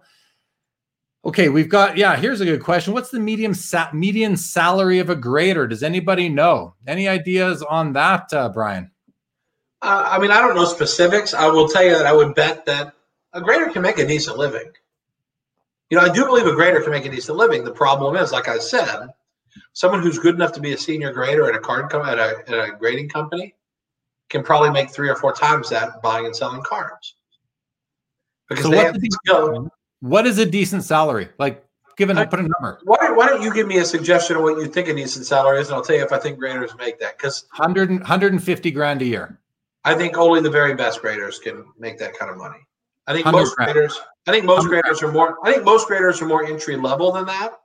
But it's because of what I just said. You can't hire people with experience. No. I think someone with experience makes 75 or 100 grand maybe. But most of these companies are hiring people who are not card graders and turning them into card graders. And that is a slow, painful process that will pay fruit 3 years from now. But today it's painful because someone has to look at every card they look at. So you're doing double the work for years until they master their craft. And you know what, Brian? That's why I think for these companies to, continue to flourish, and if PSA is going to be not only acquired but now capitalized, that they will probably pay better to the graders. Legion says here, he just looked it up. Graders make 10 to 15 USD an hour. I mean, not true. My babysitter makes more than that. Not true. I bet you there's not one grader at any grading company. I don't know what SGC pays. No one's making $10 to $15 an hour. What they might advertise is, while you're going through your training, that you're making $30,000 a year during training. But no one's moving to California to work for 10. Right now, In-N-Out Burger in Dallas pays $15 an hour. So you're not going to get a grader for the same price as the guy with a cute hat and apron that has to answer the door and take hamburger orders. I mean, you're not getting the same. You're not getting the people for that. That's nuts. I pay $15 to warehouse people. There's no way you're getting a grader for $15 an hour. That's crazy. But if they were to, pay a grader, say $100,000, $150,000 a year, now that's attractive enough where some people might trade in playing the flipper game or the buy raw get graded game to go get a steady income and now have something that they can show a bank and get a mortgage and start getting on with life. I can see that happening, and I think there's also honesty and integrity issues, because that's another problem. Is once someone's been a dealer, their roots can be kind of deep, and you have to be very careful. And I think that's another thing, is training someone who doesn't know the values necessarily, but can understand grading. There's a lot of value to that, because then it's not like they look, because really you should not look at a Jordan rookie any different than you look at, Terry Teague in the same set. True. You should look at the card the same. They're both 86, 87 clear. There's no difference. And so to get people to get that nuance, that's interesting. The problem is, I think too many graders know the difference between a Jordan rookie and Terry Teague. I'm going to bring up this comment from Chi-Town Hustler. This is awesome. He says, people are looking for negatives instead of seeing the positive. And let's face it, that's half the world. You're either glass half full or glass half empty. You choose every morning when you wake up how and who you want to be. But he goes on to say, do you want the CEO of McDonald's to be a vegetarian? No. Do you want the owner of Head and Shoulders to be bald? Come on. That's a good point. I use some generic shampoo brand. Doesn't matter to me. So I think that's a great point, Chi-Town. And the CEO of McDonald's before the current guy used to eat lunch there every single day. He went to McDonald's every single day for lunch. Look at Warren Buffett. Warren Buffett eats at Dairy Queen. He wears Fruit of the Loom. He eats sees candy, whatever it is. All of it, right? Here's a question from Ziggy. I want to let's speculate on this a little bit. Brian says, how much of Nat's money was part of the deal? Do you think he was the catalyst or just selected as the face of the group? Why are they going private? Why not stay public? So let Brian, let me give my opinion. I'll be shorter than you. My thoughts, and this is purely speculation, just guessing. What went through my head when I read it was that I'm thinking Nat went in for $100 million. The other guys split the rest somehow. That's what I think. I think that he is leading the charge here. I don't have a freaking clue. How do I know? I'm just going by what I think. So don't take this for anything and don't laugh at me. Don't believe me. It's just what I think. I think he's leading the charge. I think he has the vested interest. And why go public? Why go private? Because it's less costly to run a private business. It's less onerous to run a private business. Being public is a pain in the ass. Simple as that. And it costs a lot of money in professional fees every year to be a public company. Hundreds of thousands, if not millions of dollars a year to be a public company, just on legal and professional fees. So there's a lot and control and answering to when you're answering to shareholders who know. Let's get another thing out there. Public companies are owned by the public. The public has no idea what goes on inside these companies for the most part. So they're not really in a position to vote on things. All you read are the financial statements. And if you even read them, no, you're going off of press releases and what your friends are telling you most of the time if you're voting on any shareholder activity, if you're a shareholder in a private company, unless you are highly interested, which most retail investors simply are not. So tons of reasons to go private. And you're really going to take money out of the lawyers and the accountants' pockets and put it into the business is one big part of it, but it's control. It's accountability, who you're answering to. Brian, your turn. I mean, I don't spend other people's money, so I don't know whose money it is. I don't really care. What I can tell you is when I read down the names who's involved, I am knocked over impressed. I've never met Nat. Never met him. Never met Cohen, the owner of the Mets. Never met him. Never met any of these guys on this deal. Never met one of them. But you know what? I hold them in very high regard already because they're smart. And they're smart. I see it. And they have vision. And so I don't really care whose money it is. I don't care if Nat is $5 and the rest of it comes from. I don't really care. I love anyone who's creative and can see what other people aren't seeing. And very few people saw Collectors Universe stock at $70 and thought, man, that's a deal. They thought it at 20. They don't think it at 70. At 70, they're like, man, it's gone up a lot. But to see that high price and say, I don't care. There's a vision that's much bigger. I love these guys. I've never met one of them. I love them just because they have vision and they're smart. Yeah. I want to meet them now. So now, Nat, if you're watching, give me a shout. I'd love to. I don't go out to eat. I'd love to buy you virtual coffee because I'd like to get to know you because you're a smart cook. These guys are smart. So again, I think they're smart to go private. I think gives you more freedom to do the things you need to grow. You can now sacrifice short-term success for long-term vision. You cannot do that as a public company. One bad quarter, you get slaughtered and you can't raise money anymore. We looked at potential opportunities that involved either taking over a shell of a company that was there before or selling to a small SPAC. We looked at these things. And everybody we talked to, every investment banker we've talked to in our process, in our journey, has told us you don't want to go that road. You're going to spend $500,000 a year just being compliant. Yeah. And that's for a little guy like us. You're going to spend $500,000 a year to be compliant, with Sarbanes-Oxley, all the other crap you have to do. And you're handcuffed because everything is by the letter of what do you got to do tomorrow to hit numbers. And it makes you sacrifice what you think is the right thing sometimes to the numbers. And we don't want to be a slave to the numbers. We don't want to have to come out with a product before it's ready because we have to make the quarter. We want to come out with a product when it's ready because we need it to be good and want it to be good. Yeah. And I think there's all the reasons in the world to be private. Much better situation. Another thing to consider is that when you're a public company, you now have to watch your share price on a minute by minute basis. You're watching that all throughout the day as the CEO, the CFO, the executive. And it's its own entity. The stock price, the share price has nothing to do with what's going on in managing the business and running the business. It's decided by the public, and the public has no idea what you're doing inside. Shouldn't say no idea. Very limited exposure to really what's going on inside the company. So to be a slave to your share price takes way too much attention away from actually running a company, in my opinion. Couple comments here. Oscar Dad says, I think this will be good for grading in general. We'll keep BGS, SGC, etc. on their toes, and they will be trying to keep their respective market shares. Agree with that. Anna Orsini says, if there can be a pizza shop in every strip mall, how come grading companies can't put small shops in there so we could walk our cards in and they can also clear up some of their backlog? Well, the answer to that is control over the quality of the product they're putting out.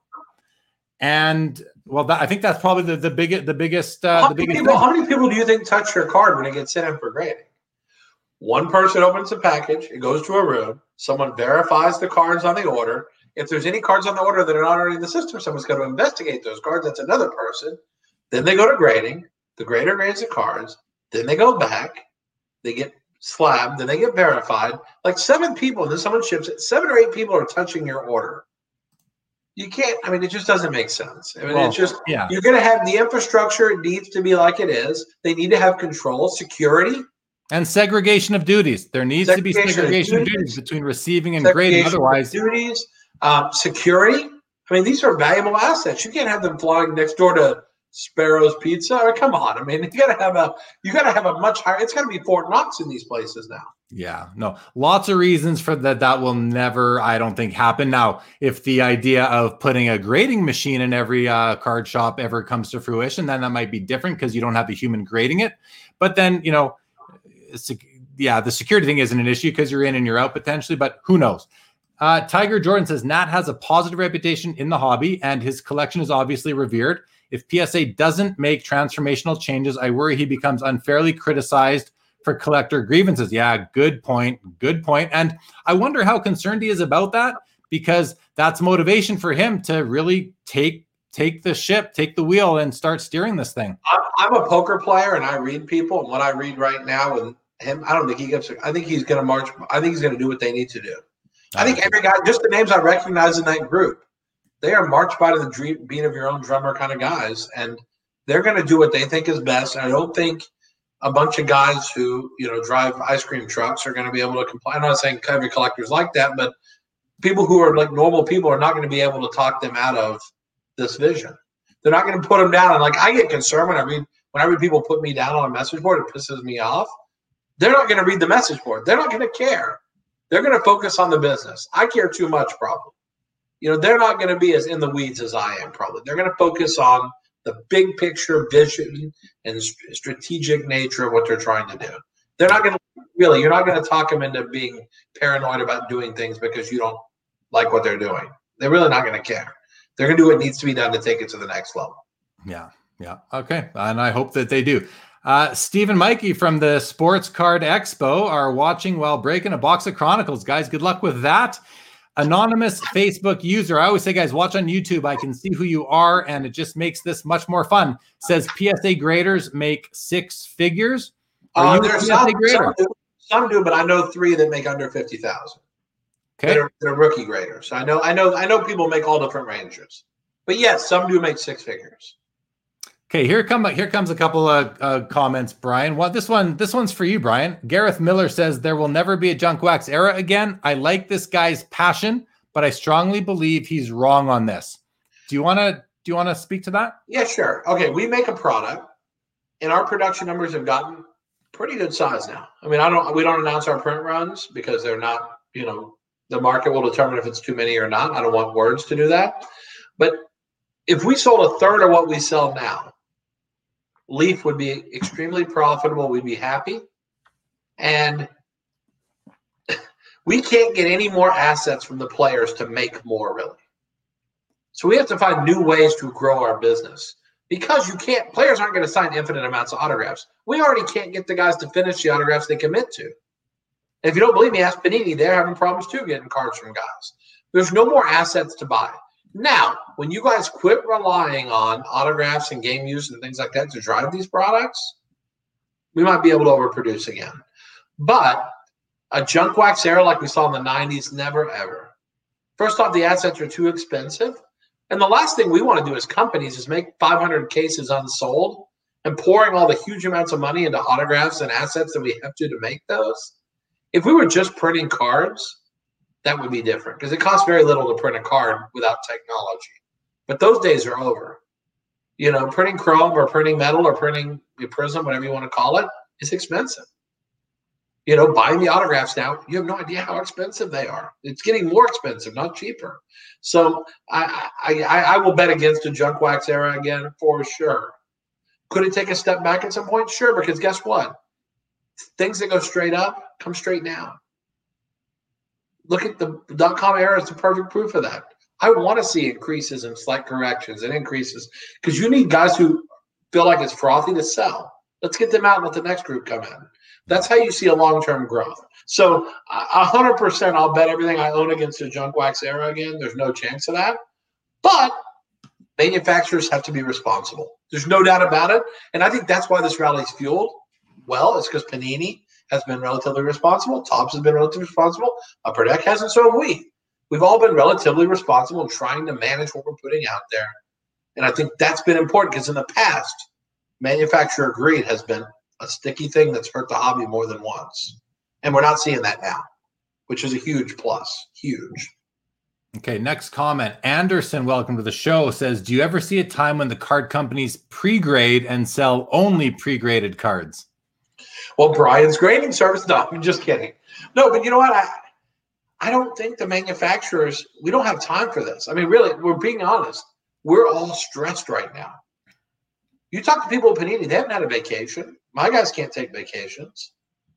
I mean, not that we're going to go anywhere during COVID anyway, but we're all dying with just trying to get great products out the door and getting guys to sign that make millions of dollars and who really don't need us, convincing them to sign.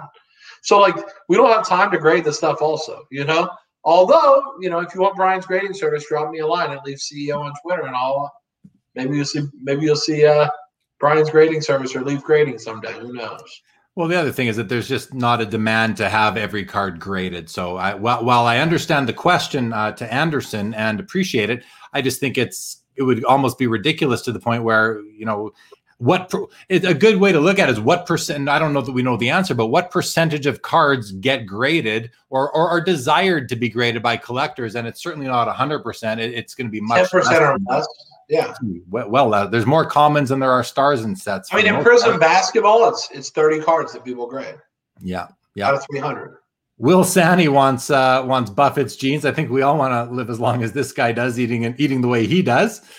Charles says, will there be junk wax era again? Maybe. However, will it be as bad as early 90s? No, just stay positive and hope everything is under control. And that's kind of the leap of faith that a lot of collectors kind of need to take. And with the new change at PSA, in a way, you know, it's a bit of a leap of faith, but I think we have something to stand on in that Nat Turner is a known entity. I guess the other people in the investor group are known entities as well in the hobby. So I think it's a good thing.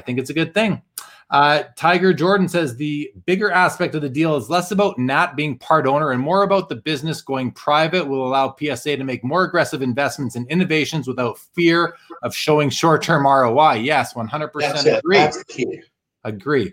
Gareth says, I love this hobby, but nothing's ever in control. It's all chaos. The sky is falling. We'll take that with a grain. I know you're kidding, Gareth. Can I say one thing on that real quick? Please. You're a stock guy. The way you know you're at the top is you cannot find anyone who doesn't believe. Everyone believes. So I love when people are nervous and when they don't think there's anywhere to go. We're at the high point. That's what fuels my fire. As long as people are scared or nervous, we're fine. It's only when the biggest bears suddenly become bulls that you have to really start assessing where you're at. So I love the fact that people are still nervous about, man, have we come too far? Have we done this? That's how Tesla got to 500, split it pre-split, or post-split, 600. It got there because people never believed at any price. They never believed. And as long as there are doubters, you have a chance. But when everybody believes, that's why Apple's stuck at 119 and can't go anywhere, because everybody owns it because everyone believes. There's no doubters anymore. The doubters are what fuels incredible growth. You need things to sell for new records. If the T206 Honus Wagner didn't sell a few times, we'd never see it go up in value. You need liquidity to a degree in all assets for prices to go up. It has to happen. Yeah. Joel has a serious question for you, Brian. He wants to know if you could give it all up and be a winning professional poker player, would you? I think I could be a winning player. The problem is I don't think I could do quite as well as I do in the card business. Brian, you better. I can be a winner. Your poker face needs to be better than it was when I played poker with you in about 2012 or 13. Well, you have to understand.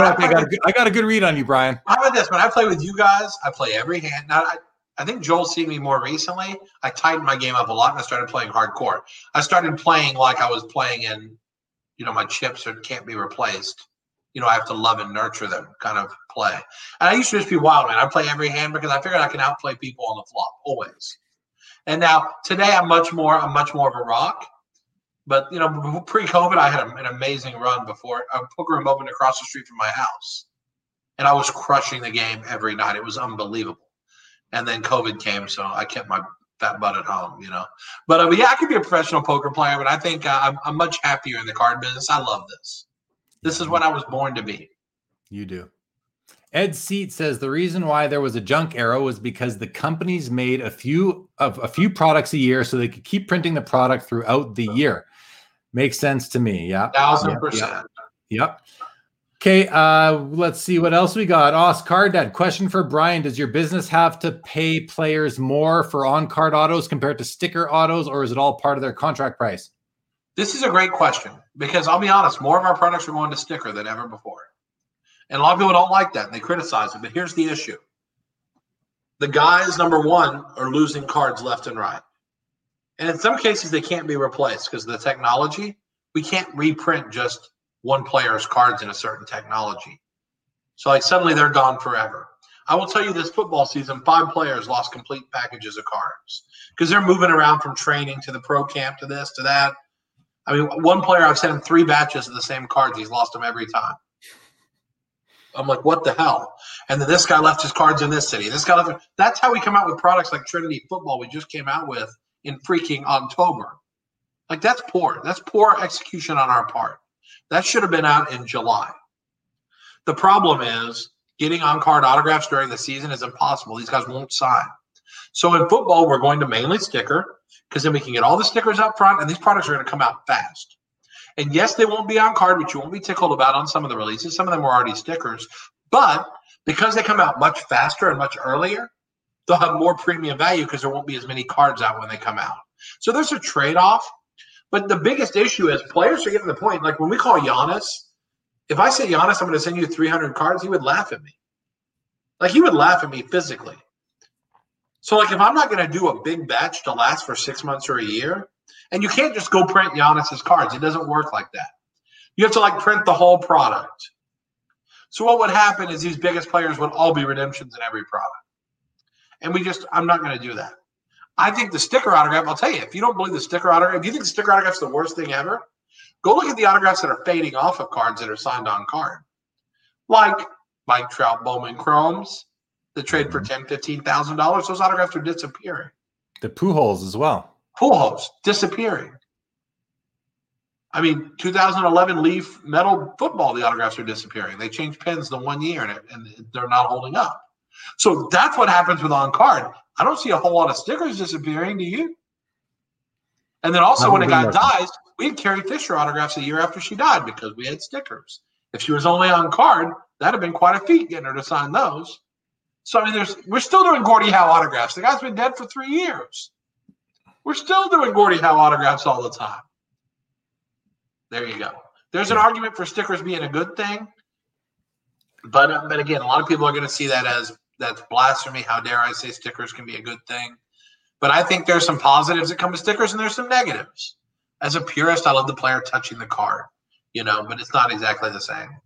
So be it as it may, we don't pay a different price per se. But the problem is some people will just say no. If we say, like I just did a deal with a major A-list actor. And I paid the guy almost $500 an autograph. Okay, so it's a big name. But the deal had to happen right now. If I had to print cards, he wouldn't have got the cards till next April. The deal's not happening. So it's stickers or screw you, Brian. So I took stickers. So I mean that's a huge thing. That's a huge thing. So yes, the stickers are here to stay. I'm shocked Panini and other companies haven't gone to even more stickers. I think that's coming in the future, though. I think it's just the only way they're going to continue to manage. We got to get redemptions cut down across the board. That is an industry problem, and stickers help to eliminate that issue. Yeah, and they help to reduce the redemptions that are in packs, and it's a problem. The redemptions have become a major problem. It's not fun. That's a not fun part of this business is redemptions. All right. Ziggy No says, I will keep saying it. We need more competition in the market. We would get better cards and more choices. I'm tired of Color Blast everything and Prism every color.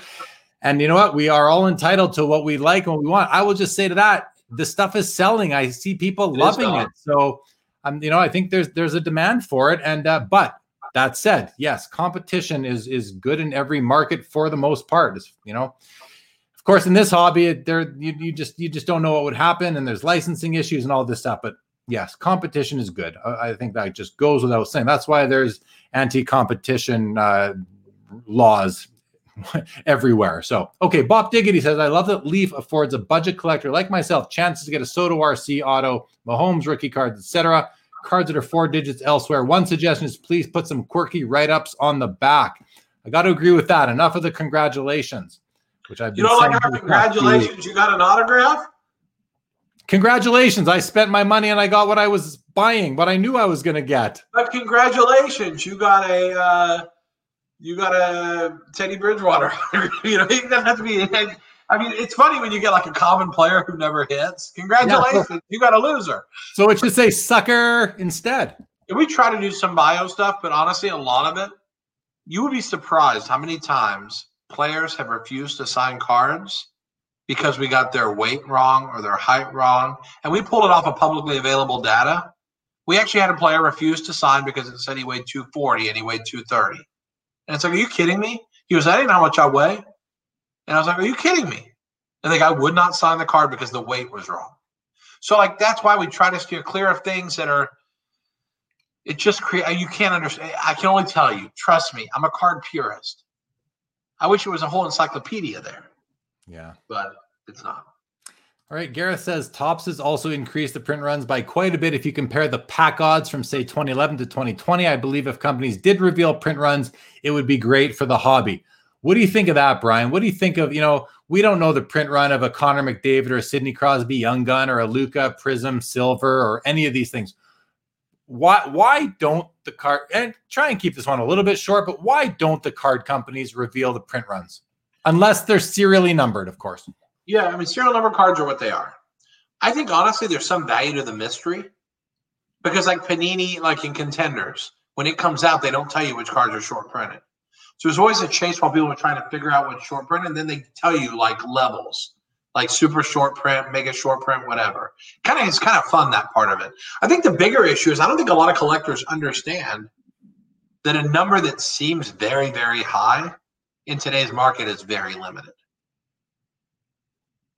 Like if I told you I made 1,000 cases of a product, you could say, holy crap, every Leaf print run used to be 200. But like the demand for these products, if the demand's 2,800 cases, 1,000 is way underprinted. But a lot of collectors can't get their arms around what scarcity really is relative. Like if you knew there were 4,000 Jason Dominguez Bowman Chrome autographs, would that impact your opinion? Does it change if there's only 1,500? Does 4,000 sound like a lot to you? But do you really have a good point of reference to know if it's a lot? That's the thing. Well, the only points of reference are other cards and their populations. Let's talk about the Luka for a sec. The Luka Prism, whatever the PSA 10 population is, call it 15,000 or something right now, maybe 17, maybe 18. To me, that's a fraction of the people that live in Dallas. Everybody in Dallas knows who Luka is. I'm not saying everybody in Dallas collects sports cards, but there's got to be 15,000 people in Dallas alone that want a Luka Prism rookie card. Yeah, no, and I think here's the thing. If there were only 500 of that card made, you wouldn't own it because you would never be able to afford it. And not you, but you generally, people would not be able to afford these cards. You need there to be that many Luka Prisms out there so that you can actually own one. And guess what? How many shares of Apple stock you think there are? There's plenty. You can buy as much as you want, but it's still worth owning. And I'm not saying this is Apple stock, but any alt investment. It doesn't matter how many there are as long as there's twice as many people that want it. And the production now is too low compared to what demand is. Demand is at an all-time high. And hopefully it stays there. Super Bad says, I think people are using their profits from the stock market to buy into sports cards. Yeah, could be. They're getting their money from different places.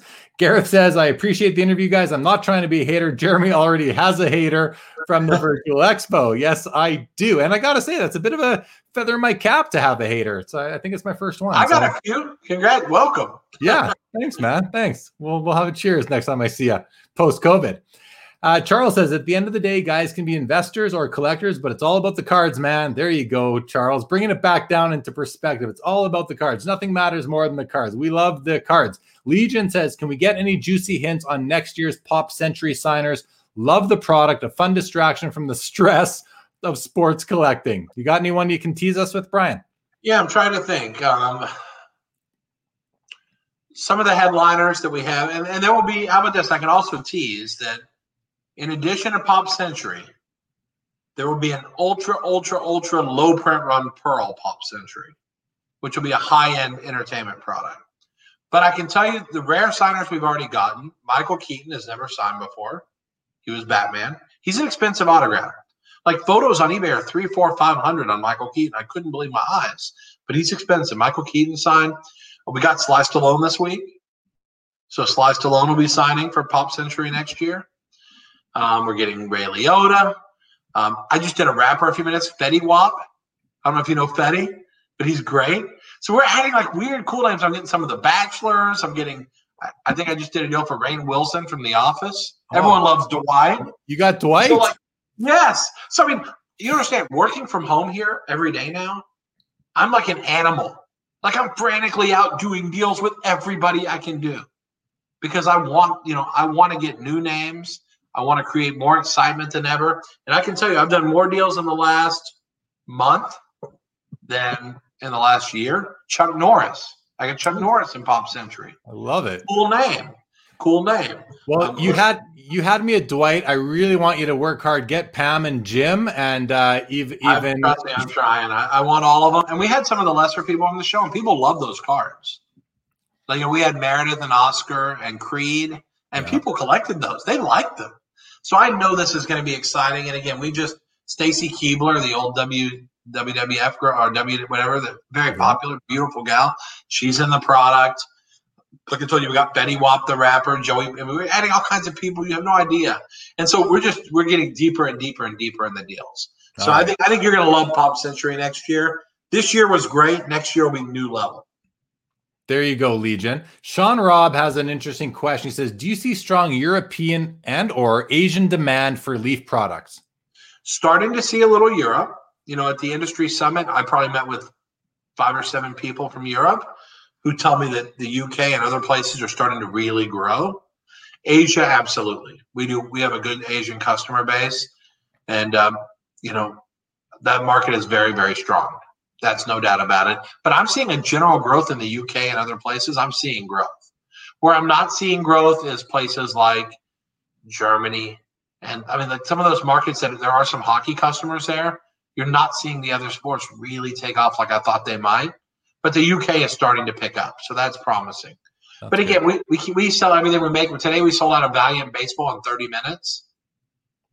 That was how long it lasted. 30 minutes we sold out. So there's not like a lot. I don't need to go chase customers all over the world. I can't take care of the United States. I can't take care of Texas. I mean, I can't take care of their customers right now.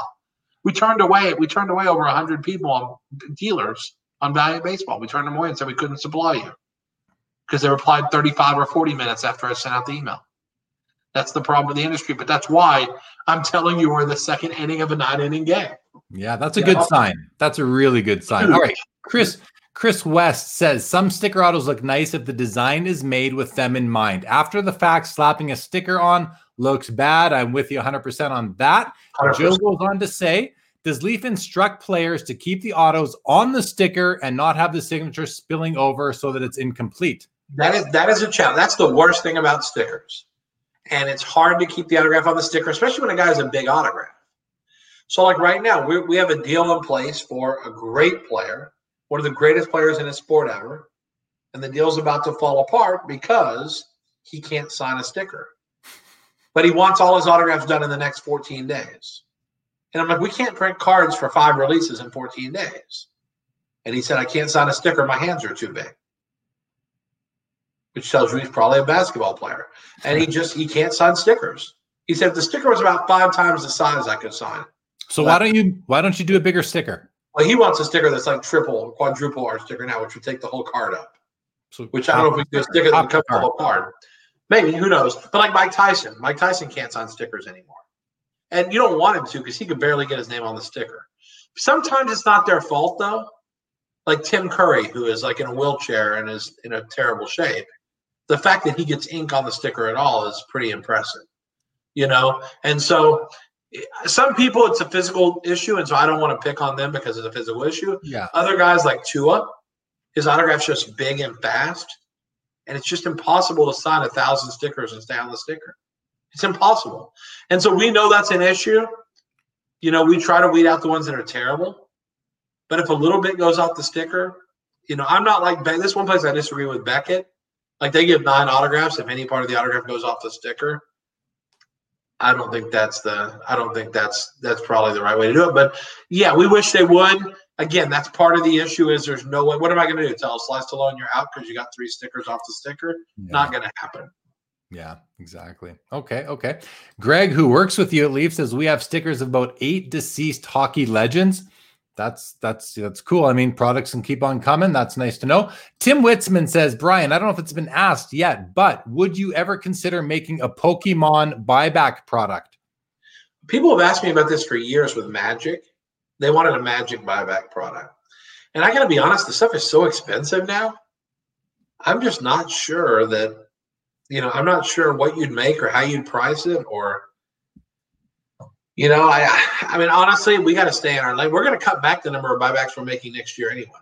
And we made 5 buybacks this year. We're cutting it back to 2 next year. Not because they don't do well, because they do phenomenal. It's just we're stretched right now. We have to pick our spots and pick which products take priority.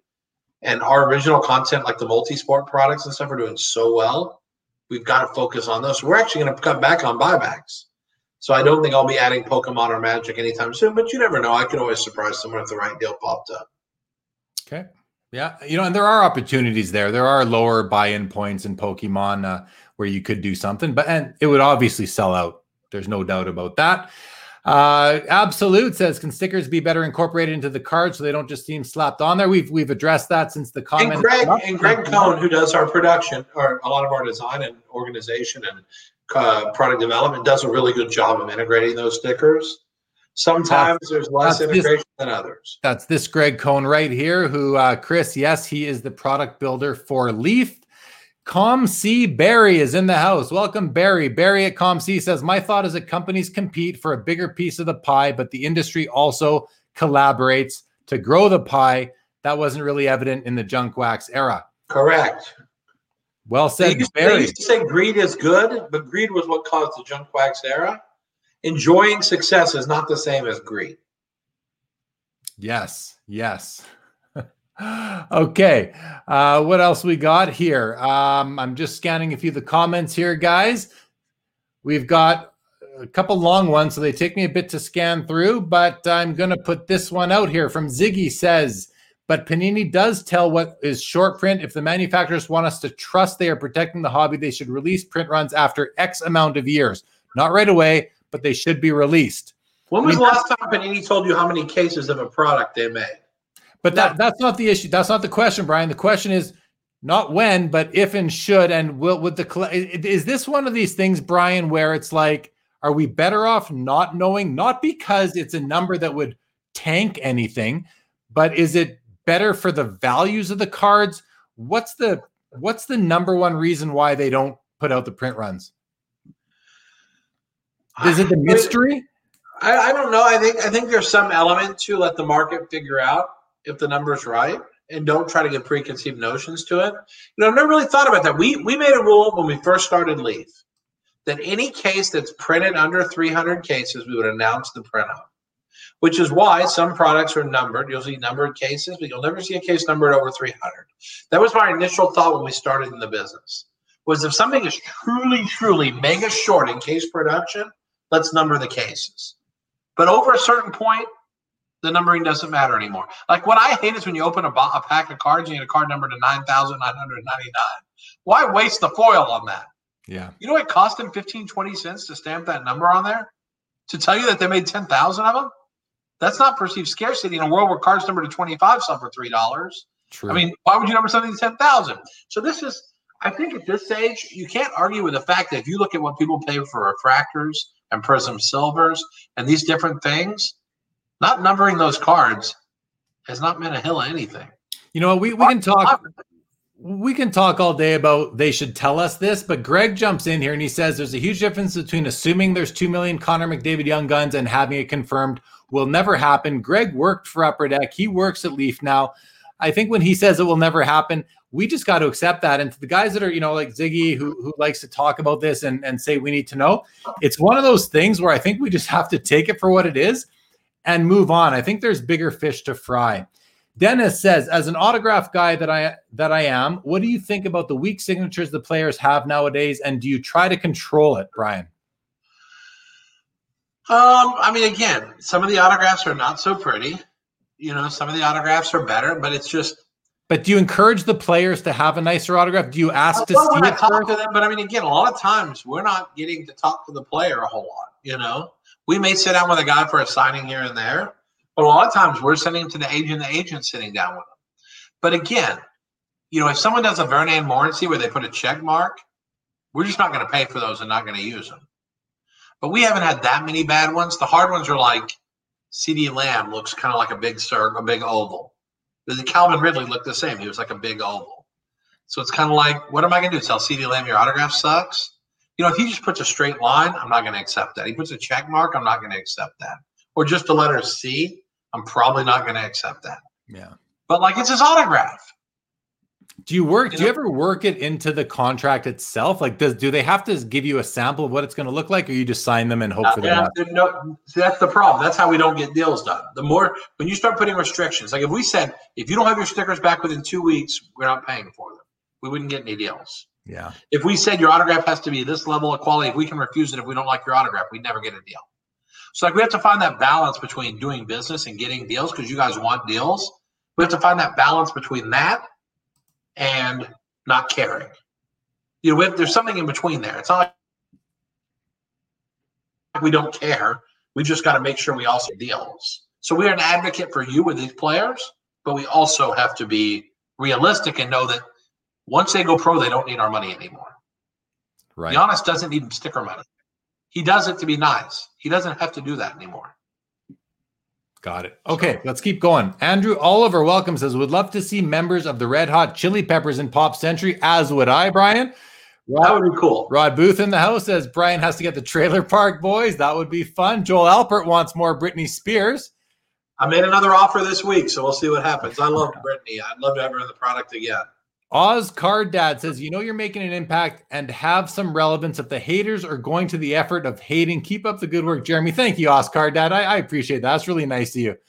Thank you so much. Chris Tickner says, why doesn't Chuck Norris get deceased? Because deceased are afraid of Chuck. Yeah, the Grim Reaper is scared of Chuck Norris, I think is what you're saying. Well, right no, I saw on CNN a few minutes ago that COVID got Chuck Norris.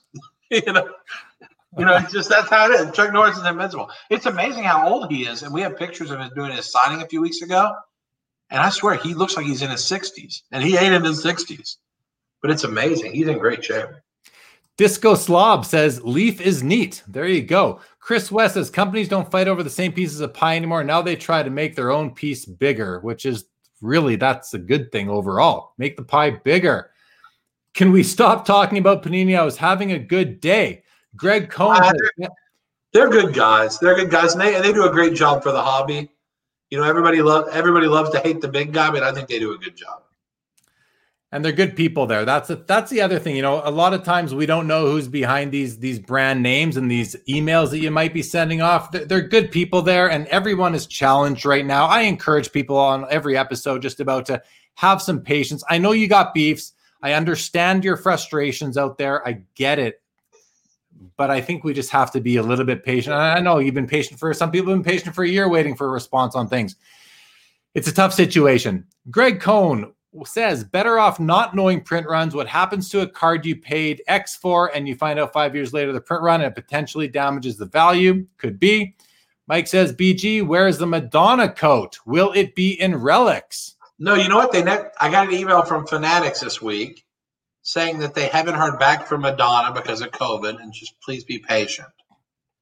So my birthday came and she didn't call me and sing happy birthday because I guess she's on hiatus with COVID. So I guess that's next year. I get my coat and my happy birthday serenade from Madonna. So Madonna is not fulfilling her redemption. Even Madonna can't get her redemption back, guys. She's busy. She got a bunch of kids, She's busy. She's just like everybody else that works in this industry is busy, and life is busy, and COVID, and people aren't working at that. We're working from home now, all that kind of stuff. And for the first time tonight, I am happy that we are at the bottom of the comments. Thanks everybody for all the comments tonight. If you have enjoyed this show, hit that thumbs up button on YouTube. If you haven't enjoyed the show, hit that thumbs up button on YouTube. If you haven't subscribed yet, Please subscribe to the channel. I greatly appreciate it. We've had this is the second best viewership we've had, Brian. It's not number one. It's your number one, but it's not number one. When I had Jeff, you beat me, so I'll know who to knock off. You got to knock off. Jeff Wilson from Sports Card Investor brought over 10,000 views to one of my videos. Way more than any other video I've done. So I believe that. This is Mikey from the Sports Card Expo. Says trying to get. Hold on. He says selling a set of 1990 Leaf Series 1 and 2. Beautiful set back then, and still love the stuff. Trying to get a metal LaMelo. Yeah, we had LaMelo when he was a kid. Unbelievable. You will get it. What do we have here? Hey, BG, any plan on doing basketball products like you do with other sports? No. Basketball draft is one place we're not going to go. And I'll be honest, I think Panini does a good job there. And I think that the timing of their products, there's not really a place. I don't think there's really a place in that market for a bunch of draft pick stuff. I think football is where there's a great place, and we've established such a strong brand there. We're going to focus on football and baseball for draft picks and really try to do a great job. But you'll see some different things out of us this year. Basketball draft picks will not be one of them. Got it. Okay. Charles is wowed, 120 viewers. I see more, but I see who's watching on all the platforms. But thank you, Charles. Troy Peterson, much appreciated. Great show tonight. Really love that. Legion with a tip for the host. Thank you so much, Legion. Great. Legion's a loyal viewer. Love having you here. I love that he tipped you for $2.99. Yeah. You're worth millions, buddy. You're worth millions. I get the odd tip on this show, BG. It makes me. I don't care how much it is. It makes me tip you. It's. Will you give me a place to tip the dollar bill in if I tip you? I will. I'll send you the cup. You can send it back to me. Thank you, sir. You got it. Julian Lim, welcome. Fun show. Thank you so much, Julian. Here's a good question. You're going to like this one, Brian. Sean Robb wants to know, what are some cards you are buying on the secondary market? Everyone wants to know. What is Brian Gray buying on the secondary market right now, this week? Well, I'll tell you this. As I told you a minute ago, we're actually cutting back our buybacks. We have no buyback needs at the moment. So everything I'm buying as of today is personal, like portfolio building. And again, it's a lot of the same stuff that I've been saying all along. I'm still gobbling up 90% of the Acuna PSA 10s that hit eBay. I let a few sell without me sometimes, but I gobbled up a ton of 89 Upper Deck Griffey BGS 9.5s. They dipped and they went below 500 for a couple of weeks, and I gobbled up a 20 pack of those. I gobbled up 20 or 25 Mookie Betts Bowman Chrome 9.5 autos because they got down at one point. I was buying them below 900. Now they're back up over 1,000 again. But I gobbled up a 20 pack of those. So, I mean, right now, my number one buy is not even a card. I got to be honest. My number one buy, which I cleaned eBay out, and a lot of people were nagged on me because I was too clever, is they just came out with a Barack Obama autographed book that was available on Amazon and Barnes & Noble. And that book you can buy on eBay for $4.25 to $4.50. And it's the easiest money in the history of the world. At $4.25, I'll take 1,000. I'll put $425,000 into that one book. They're going to be 800. I bought two books for $850 the week before this came out. So that's what Obama books were trading for. They were garbage books. It's a beautiful slipcover. So honestly, I'm putting a lot of money into that asset. So since we talk about collectibles generally, that's the number one alt asset. That, and I've been buying a lot of Taylor Swift autographed CDs. On her website, she's selling them for $13 for another 3 minutes, I think, or an hour. $13 for autographed CDs, limit 4 per person. And I own about 900 of them that I paid higher for. I paid a lot higher, but you put them on sale for the holidays. So I think that's again, I would buy at $13, I would buy 10,000, so I mean, like there's value all over the place. Cards, autographs, Pokemon, there's value everywhere. You just got to look for it. And you have to, I talked to someone the other day, you got to zig when everyone else zigs, you got to zag. Me and Dr. Beckett talked about this on the Hobby Hotline show. Everybody's zigging one way. They're all buying shiny Prism, so we're buying cardboard. When everyone comes to cardboard, we'll buy shiny Prism. I want to shout out Hobby Hotline for a sec, guys. If you don't know about it, check out the YouTube channel Hobby Hotline. It's a Saturday morning live call-in hobby show with a cast of hosts. There's probably a dozen different guys that show up and host it. I'm one of them. Brian Gray is one of them. Dr. James Beckett is one of them. Ziggy No, who's in the crowd tonight, he does it as well. It's a great show. Really interesting stuff. Check it out. Hobby Hotline. All right. Joe says 90 Leaf Frank Thomas. Those were the days. I know, Joe. We've reminisced about that card before in those days. I am with you on that. Oz Card Dad, always a good show. And Brian is on. Here's to plenty more appearances. Love his passion and his ideas of the hobby. Jeremy, how do I get to be the first person with 4 appearances? Who do I have to like grease the palm of around here? Because I want to set a record. If I can't bring over a bunch of, I haven't really tried to bring over a bunch of people, but I haven't tried to beat the 10,000 from Sports Card Investor, but I want to be the first 4-time guest. So whoever you might have a good contact with, let's make this happen, please. Send me an email. Okay, great. Troy Medina, one of the best as always. Welcome to third inning of the hobby. There you go. Chris That's West. Right there, except the second inning. Who is a dream get for autographs to include in a product? The ones we've been chasing the hardest for a long time now. Scarlett Johansson, Jennifer Aniston, Jennifer Lawrence, and the celebrity side of things. Those have been like 3 of our super wants, pay whatever it takes to get them. Paul McCartney. There's a whole lot of names that are never going to do cards that we would love to have. Yeah. In the sports side of things, there's not a whole lot of white whales because Barkley was my white whale and ended up signing for Panini, so he was gotten. I think Tim Duncan is probably one of the white whales that we're never going to get. Ken Dryden is a white whale we're never going to get. I've had phone conversations with him, and I can assure you we're never gonna get it, especially after our phone call. Well, hey, did Ken Dryden tell you why he won't sign? Does he have a reason? Yes. First he was mad at me for making game used cards without his image on them, without a deal with him. Brian, I don't think you understand how discerning it was to see game used cards without my image, and I did not even know they were out until I saw them in the marketplace. I would really appreciate if you would not make those cards anymore.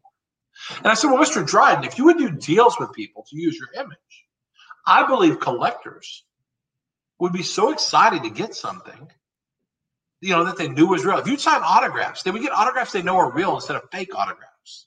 I don't believe in selling my autograph. So I said, great, do it for free.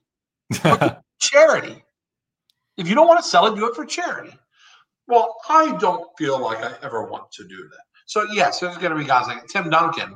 I had him one-on-one at my daughter's volleyball tournament because his daughter plays volleyball too. And I said, Tim, I know you hate this, but would you mind signing one thing for me? Just sign one thing for me in person. I said, no, man, I ain't doing that. I had him one-on-one, dude. It was just me and Duncan. Duncan's a tough one. People would love to get him. The problem with all these guys is the minute you get them, the love affair is over. Barkley was a $1,500 autograph, and then he got him his $150. Once they sign anything, it's over. Then the mystery is over. So those are probably the most desired guys that we just can't get. But who knows? We'll keep adding some cool stuff here and there. Right on. Dennis Lescombe says, my favorite show on YouTube. Man, that's high praise. I love that. Thank you so much, Dennis. Com C. Berry, good karma Legion. Go claim your prize. Jeff McMahon, really love the Hockey Lumber Kings. Great product. Charles says, my dad has a whole bunch of 90 Leafs hockey. Some really good pictures. Dave Kaplan in the house. Dave will be my guest on After Hours on this Saturday after the episode with former NHL goaltender Joe Daly. Legion says, hi, Barry. Always good to see you. Oh, yeah. Sometimes I read these comments where the guys are talking to each other. Brian just gets out in front of me there. Oz Card Dad says, Brian, have you ever had any cards of yourself in any of your I got 4 of them right over there somewhere. Not in the packs, but I've signed some at one of the nationals. I signed some inscriptions that were pretty funny, I think. And then I've done a couple of different cards that we sold. Like we sold one card at the national that I gave all the money to charity. And so every so often, what's funny is I actually get people send cards to the office who ask me to sign a card and send it back to them, like just some random Leaf card. So like about a month ago, someone sent me an entire set of like my first Razor baseball, like a 200 card set. And so will you please sign all the cards? And so I actually took a few minutes to sign the 200 card set. They're all cards of players, but I just signed them anyway. The guy wanted it. Who knows? What a sucker. He wanted my autograph. Huh. Well, at the National a few years ago, I think it was the Atlantic City National, Brian, I opened a product, one of your products at your booth. And along with a normal redemption, you could have one of your signed cards that were there that I believe Greg gave over to me. So I still have, I think I took 3 or 4 of them, truth be told. Mikey likes the Barack Obama idea. Says it's genius. Gareth Miller has tipped the host. I'll increase the tip when we get print runs. All right, Gareth. I won't be hanging. But we can also increase the tip when donkeys fly.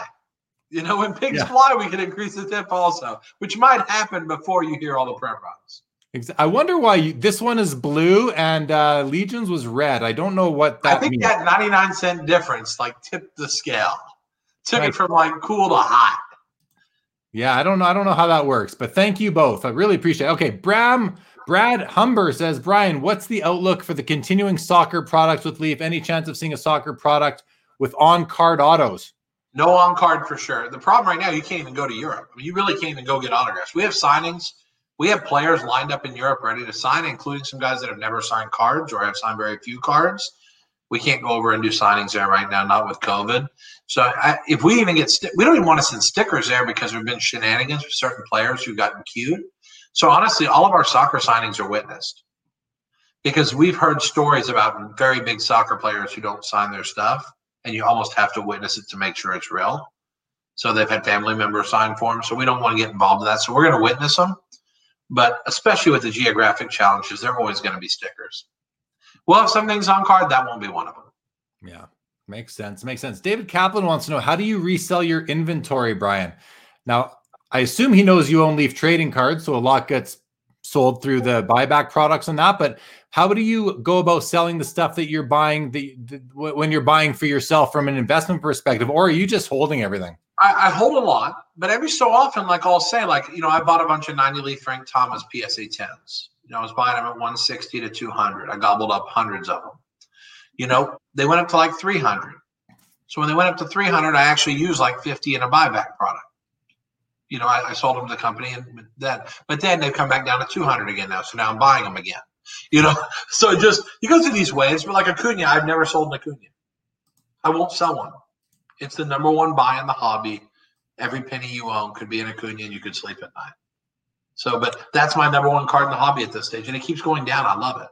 I have seen you sell cards in different Facebook groups as well at times. Sure, I'll sell some stuff if I don't care about it. But my real positions, the things I love, you'll see me in those same Facebook groups running buy messages. Yeah. You know, looking to buy this card, take 100 of them. You know, whatever. Awesome. Roddy Booth says, great show, guys, but my eyes are closing and I'm fading. We'll watch the rest tomorrow. Nice to see one live again. It's been a while. Since you'll be hearing this tomorrow, Rod, hope you had a good sleep. Great to have you back, buddy. Look forward to seeing you at the next Sport Card Expo. Ozdad said, do all those collectibles that you just talked about purchasing, does any of that end up in Leaf products? If you're talking about like the autograph stuff, absolutely. Like the Taylor Swift, those will end up being in cuts in Pop Century and other places. So we might cut some Obamas, but honestly, I just think they are phenomenal value. I mean, they're stunning. We just got our first ones in because the book just released this week. It is so beautiful. Beautiful slipcover book, big, nice autographs, clean on the title on a blank page. It's beautiful. So like I look at stuff like that. I'm bidding at Iconic Auctions, which is a great auction house. There's a piece in that auction that I want for my collection desperately. I don't know if I'll get it because it seems like every time I lose by a bid here and there, but there's a piece there I want desperately. So like things like that, like I'm looking at a historical piece there that'll go in the collection, never get sold or cut up because it's beautiful and stunning. But a lot of the stuff, we have to look at it and say, you know, if it will make a product better from Leaf, I'll sell it to the company, or the company will buy the asset and use it. No doubt. Yeah. And I want to shout out Iconic Auctions because President Jeff Wolf was a guest on the show a couple months ago, and they are the company that sold that Pokemon Charizard first edition Shadowless to rapper Logic for $220,000 or so. So those guys are really gaining some ground in the auction market, the traditional auction market. No doubt. Colin Murray wants to know, how high can Kobe 96 Topps base and Chrome rookies go? Brian, any comment on that? I like Chrome better, probably still. I mean, the top stuff has gotten really expensive across the board. I buy a lot of those for buybacks, but the Chrome stuff, I still think there's room to grow in that. Kobe was a bit more loved. Like, I mean, LeBron is good, great actually, but I think Kobe was more loved. And the untimely death has taken him to a new level of iconic status. It's almost Tupac-ish. Like he's become an even bigger legend because of what happened. And I think his stuff is probably underpriced. relative to LeBron and comp cards like that. It's good. Again, I like things where I can make 10 times my money, and I don't see a 10 times on. I think Acuna updates will be 1,000. They're 130 right now before Kobe's go up by 8 times. I don't think. Yeah, the 8X on Kobe happened. That already happened about the fall. You missed the 8X. Now you're looking for a 2 or 3X in that card. Yeah. Disco Slobs ripped 4 boxes of Lumber Kings, one of my favorites this past year. Thank you very much. Joel Alpert wants to thank you for the reminder. Just bought 4 more Taylor Swifts. Charles says, damn, Dave, I'll buy that after hours slot off you. Charles, you don't have to buy an after hours slot. We'll schedule you in for another one, buddy. Send me a message. We'll get you in, my man. We'll get you in. You should be optioning those spots off for charity. You might be able to raise some nice money for charity for who gets to sit next to you for these after hours spots. You never know. I'm sure they'll go for big bucks.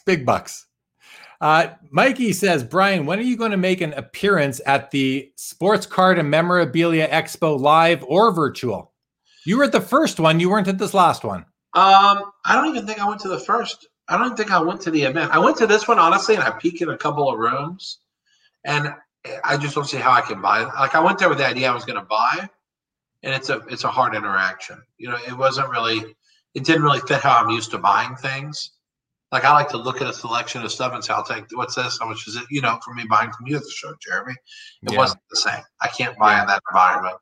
So I would challenge you, Brian, because I had it set up where you probably could have. So I'm gonna challenge you to challenge your own notion on that and give it another chance next time. I went 6 rooms at this last one, and a lot of them were not organized well. That's right. That's the fact. But myself, Amit, who goes by 99 goals, we had a good. I did lots of deals again, and people were very appreciative of the organization and how easy it was to skim the card. So it will work, and I challenge you to give another chance. Come by my booth. Give it so quick next time. Yeah, come by mine. Check out Amit's. Another Doug Lother's Apple Tree. He had a good booth. There were some that were done right. So, and more. It'll keep on getting better.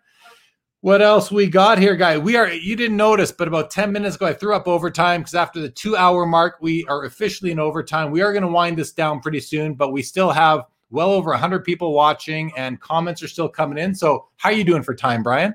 I'm here. The fact that I'm up at this hour means I'm probably going to be up. So I can handle more than you can.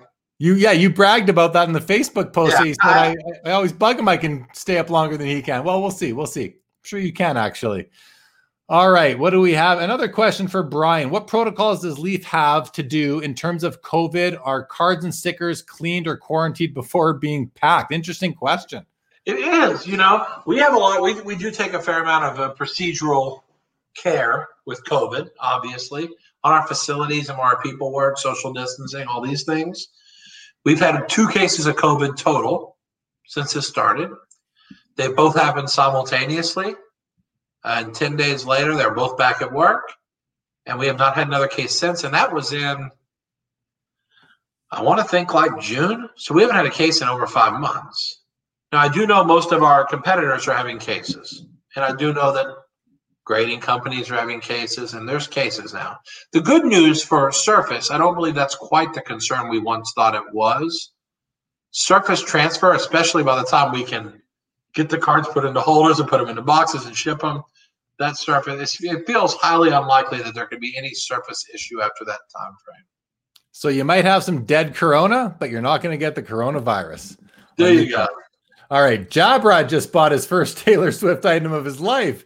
Looks like Mike did too. I think Taylor might owe you a small commission here, Brian. Well, she sold them for too small a price. The funny part is she sold them for $13 on this sale. If they had called me and said, Brian, we'll sell you everything we have left at 30, but we won't sell any more after that, I would have bought like 5,000. But instead they'd rather sell them for $13, limit 4. So when I go on the site, I'm blocked now. They blocked me where I can't buy anymore because I bought so many. I can't even buy anything on their website anymore. Yeah. They're pretty smart IP-wise. Okay, we have more comments coming through here. Joe says, what goes into the actual parsing out of a high-end jersey, say a Jackie Robinson? Who decides what parts get used and what does the actual process look like? Can you do this quickly, Brian? Yeah, Greg Cohn, who you had on the show before, physically pulls those items and selects the pieces of jersey that will be cut and put in the cards. So we're really careful on the high end because the prices are too high. Like a Bobby Orr jersey, you pay $80,000 for. We have to really put thought into or $60,000, how we're going to use that. But we hand select those pieces. Nice. That's nice to know. Oz Card Dad says, I think Kobe autos are a better investment, particularly on card autos, because as we know, unfortunately, he isn't signing anymore. Yes, tragic, but true. John Sports Cards. Hey, Brian, how can I get Leaf to send my channel product to showcase on my channel? Yeah, a lot of people reach out to us and want to do they ask if we have sample boxes for box breaks or previews and things like that. Honestly, the number of previews we get would double our print run. We just can't at this stage. And honestly, it's not that we don't want to help support, the blog, but that's why I spend time on every little show that invites me. I go. You do the little shows too. No, I do little shows too. Not this one. This is a big show. But I go on shows all the time. I go on shows all the time where I bet there's 20 viewers, or someone wants to do an interview for a blog, and I don't know if anyone's going to read it or not.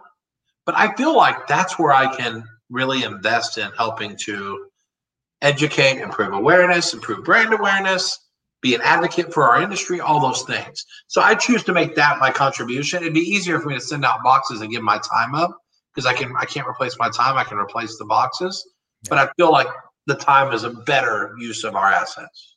I think it's generous of you. And I think it's important that you go on some of the starter type of podcasts and shows, because some of them are going to go and grow into bigger shows. And, they get, and a lot, even myself, having good guests early was a great way to launch the show and turn it in, to keep it growing and evolving. So I encourage you to keep on doing that.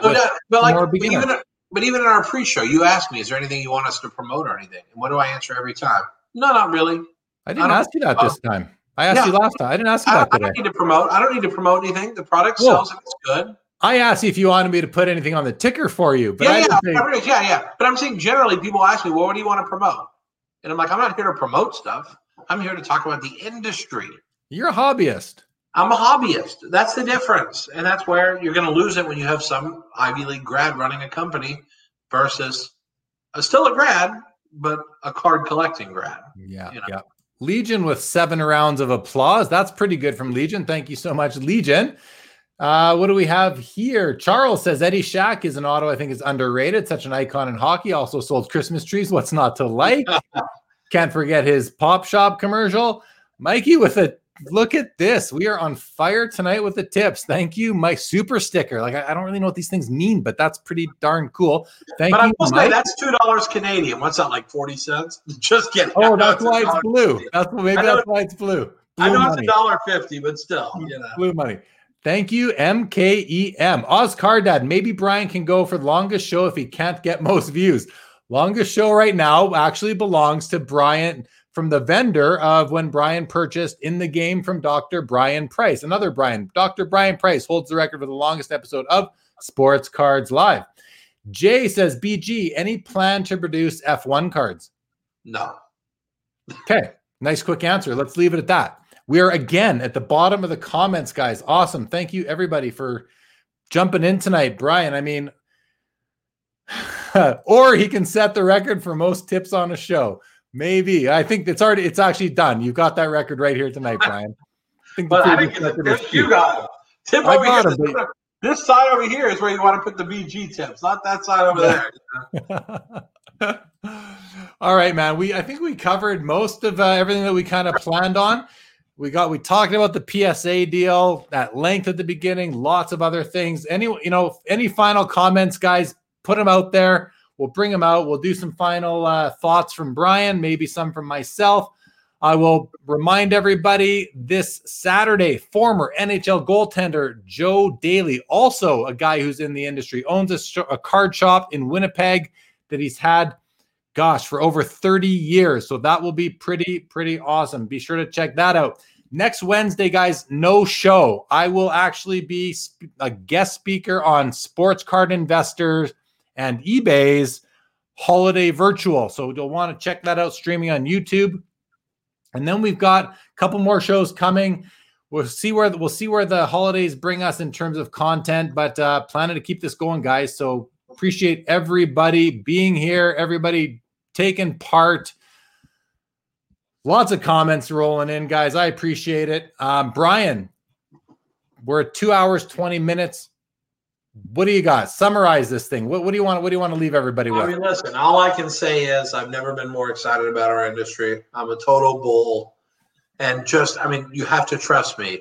The PSA purchase is the first of what will probably be many in the next 6 to 12 months. I think you're going to see a lot of transactions in this industry. And every one of them, I hope you can see the vision that these people who are spending massive amounts of money to buy into this business, they see it. I hope you can see it too. And you, as you see these deals, you'll start to figure out that there is a big, massive trend for this industry to take a huge jump. We've taken a big jump, but we're about to take a huge jump. And it's just, it's exciting. We put up with we went through a lot of hard times in this hobby.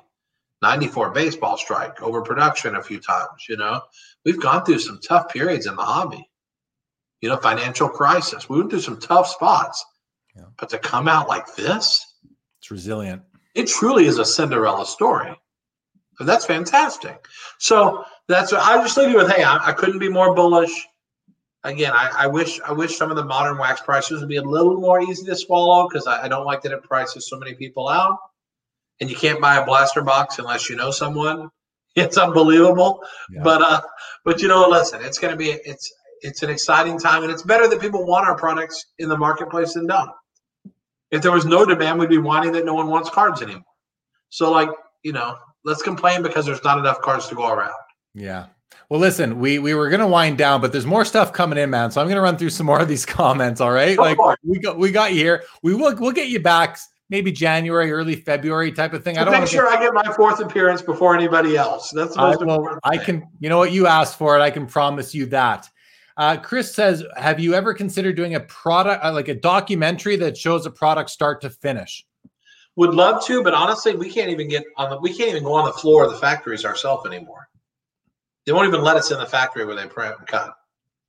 With COVID, it's even worse. With COVID, it's even worse. But honestly, they don't want us coming and meddling. They want us to hand the job over. They'll give it to us to make sure we're happy with it. But we're not even allowed to go. So we couldn't even show you video of the process anymore. So you're talking, this is because you outsource the printing. When you say we, you mean Leaf and the other card companies as well? Yeah, all the card companies. None of us print our own stuff. So when we farm that out, no one's letting us on the floor. Maybe they'll let you on the floor to look at one thing, but they're not letting you hang out there and watch the process. No way. So we couldn't do that. But I'll tell you, I've considered writing a book about the last 30 years in the hobby, which, again, I can barely get these products. I got to focus so much on Leaf. I can't even think about it, but I will someday write a book. Maybe after we get bought, maybe I'll do that. Do it. I'll buy it. I'll read it for sure. BG is so down to earth, says got sports cards. Very nice. Thank you very much for that. Garrett says, can you get Lance Johnson and more of your products? I know he wasn't a big star, but he's my PC. Hook it up, BG. Leave you with that. Brad Humber, any thoughts on doing a sports entertainment cross product, i.e. a card with an auto of Drake and Steph Curry, or Spike Lee with the New York Knicks legend? Could happen. We could do Rocky 8. How great would a Sly Stallone and Mike Tyson duel be? That's awesome. Cool. Yeah, that'd be cool. That's pretty awesome. That'd be cool. Oz Cardad, let's all tip Brian, then he can reinvest it for us back into the hobby for sure. Joe, Jeremy, how about getting Nat on it? Yeah, I love the A on the end, Joe. California Joe puts the A on the end for the Canadian. I'd love to get Nat on, Joe. Of course I would, 100% for sure. Gareth, he played baseball in the 90s, by the way. You may as well clarify in case Brian doesn't know who Lance Johnson is, Gareth. Good on you. Yamwax, Brian makes me say, holy cow, he's right every time he guests. Awesome conversation. Thank you, Yam. Always great to have you in the audience. Will Ameet's auto ever be on a card? Thanks, Charles. We'll keep on going, though. Maybe a rookie buyback. You can't buy blasters unless you have a bot or camp at the store. That seems to be the situation right now. Bought Upper Deck hobby box, and the cards are damaged at the corners. I've seen some rounded corners on some of the Young Guns myself. I just think they're just die cut. Maybe they're just die cut now. Disco says he's always an amazing guest every time. Thank you, Disco, on behalf of Brian. Let's get some more big investors to jump in and add fuel to the fire. Thank you, gents. Thank you, Ziggy, Spike Lee, and Reggie Miller. Good show again. Thank you, Paul. End of the comments, Brian. Let's wrap this up, everybody. Thank you so much for joining. BG, thank you for being a 3-time guest on the main episode, main show. Ready for a 4-peat, baby. We'll get you to 4. We'll get you to 4. Everybody else, thank you all for joining. This was awesome tonight. Hope you enjoyed it. Hit that thumbs up button if you liked it. Hit that thumbs up button if you didn't like it. Subscribe to the channel, all that stuff. Appreciate you guys. We'll see you back here on Saturday. Good night, everybody. Good guys. See you there, Brian.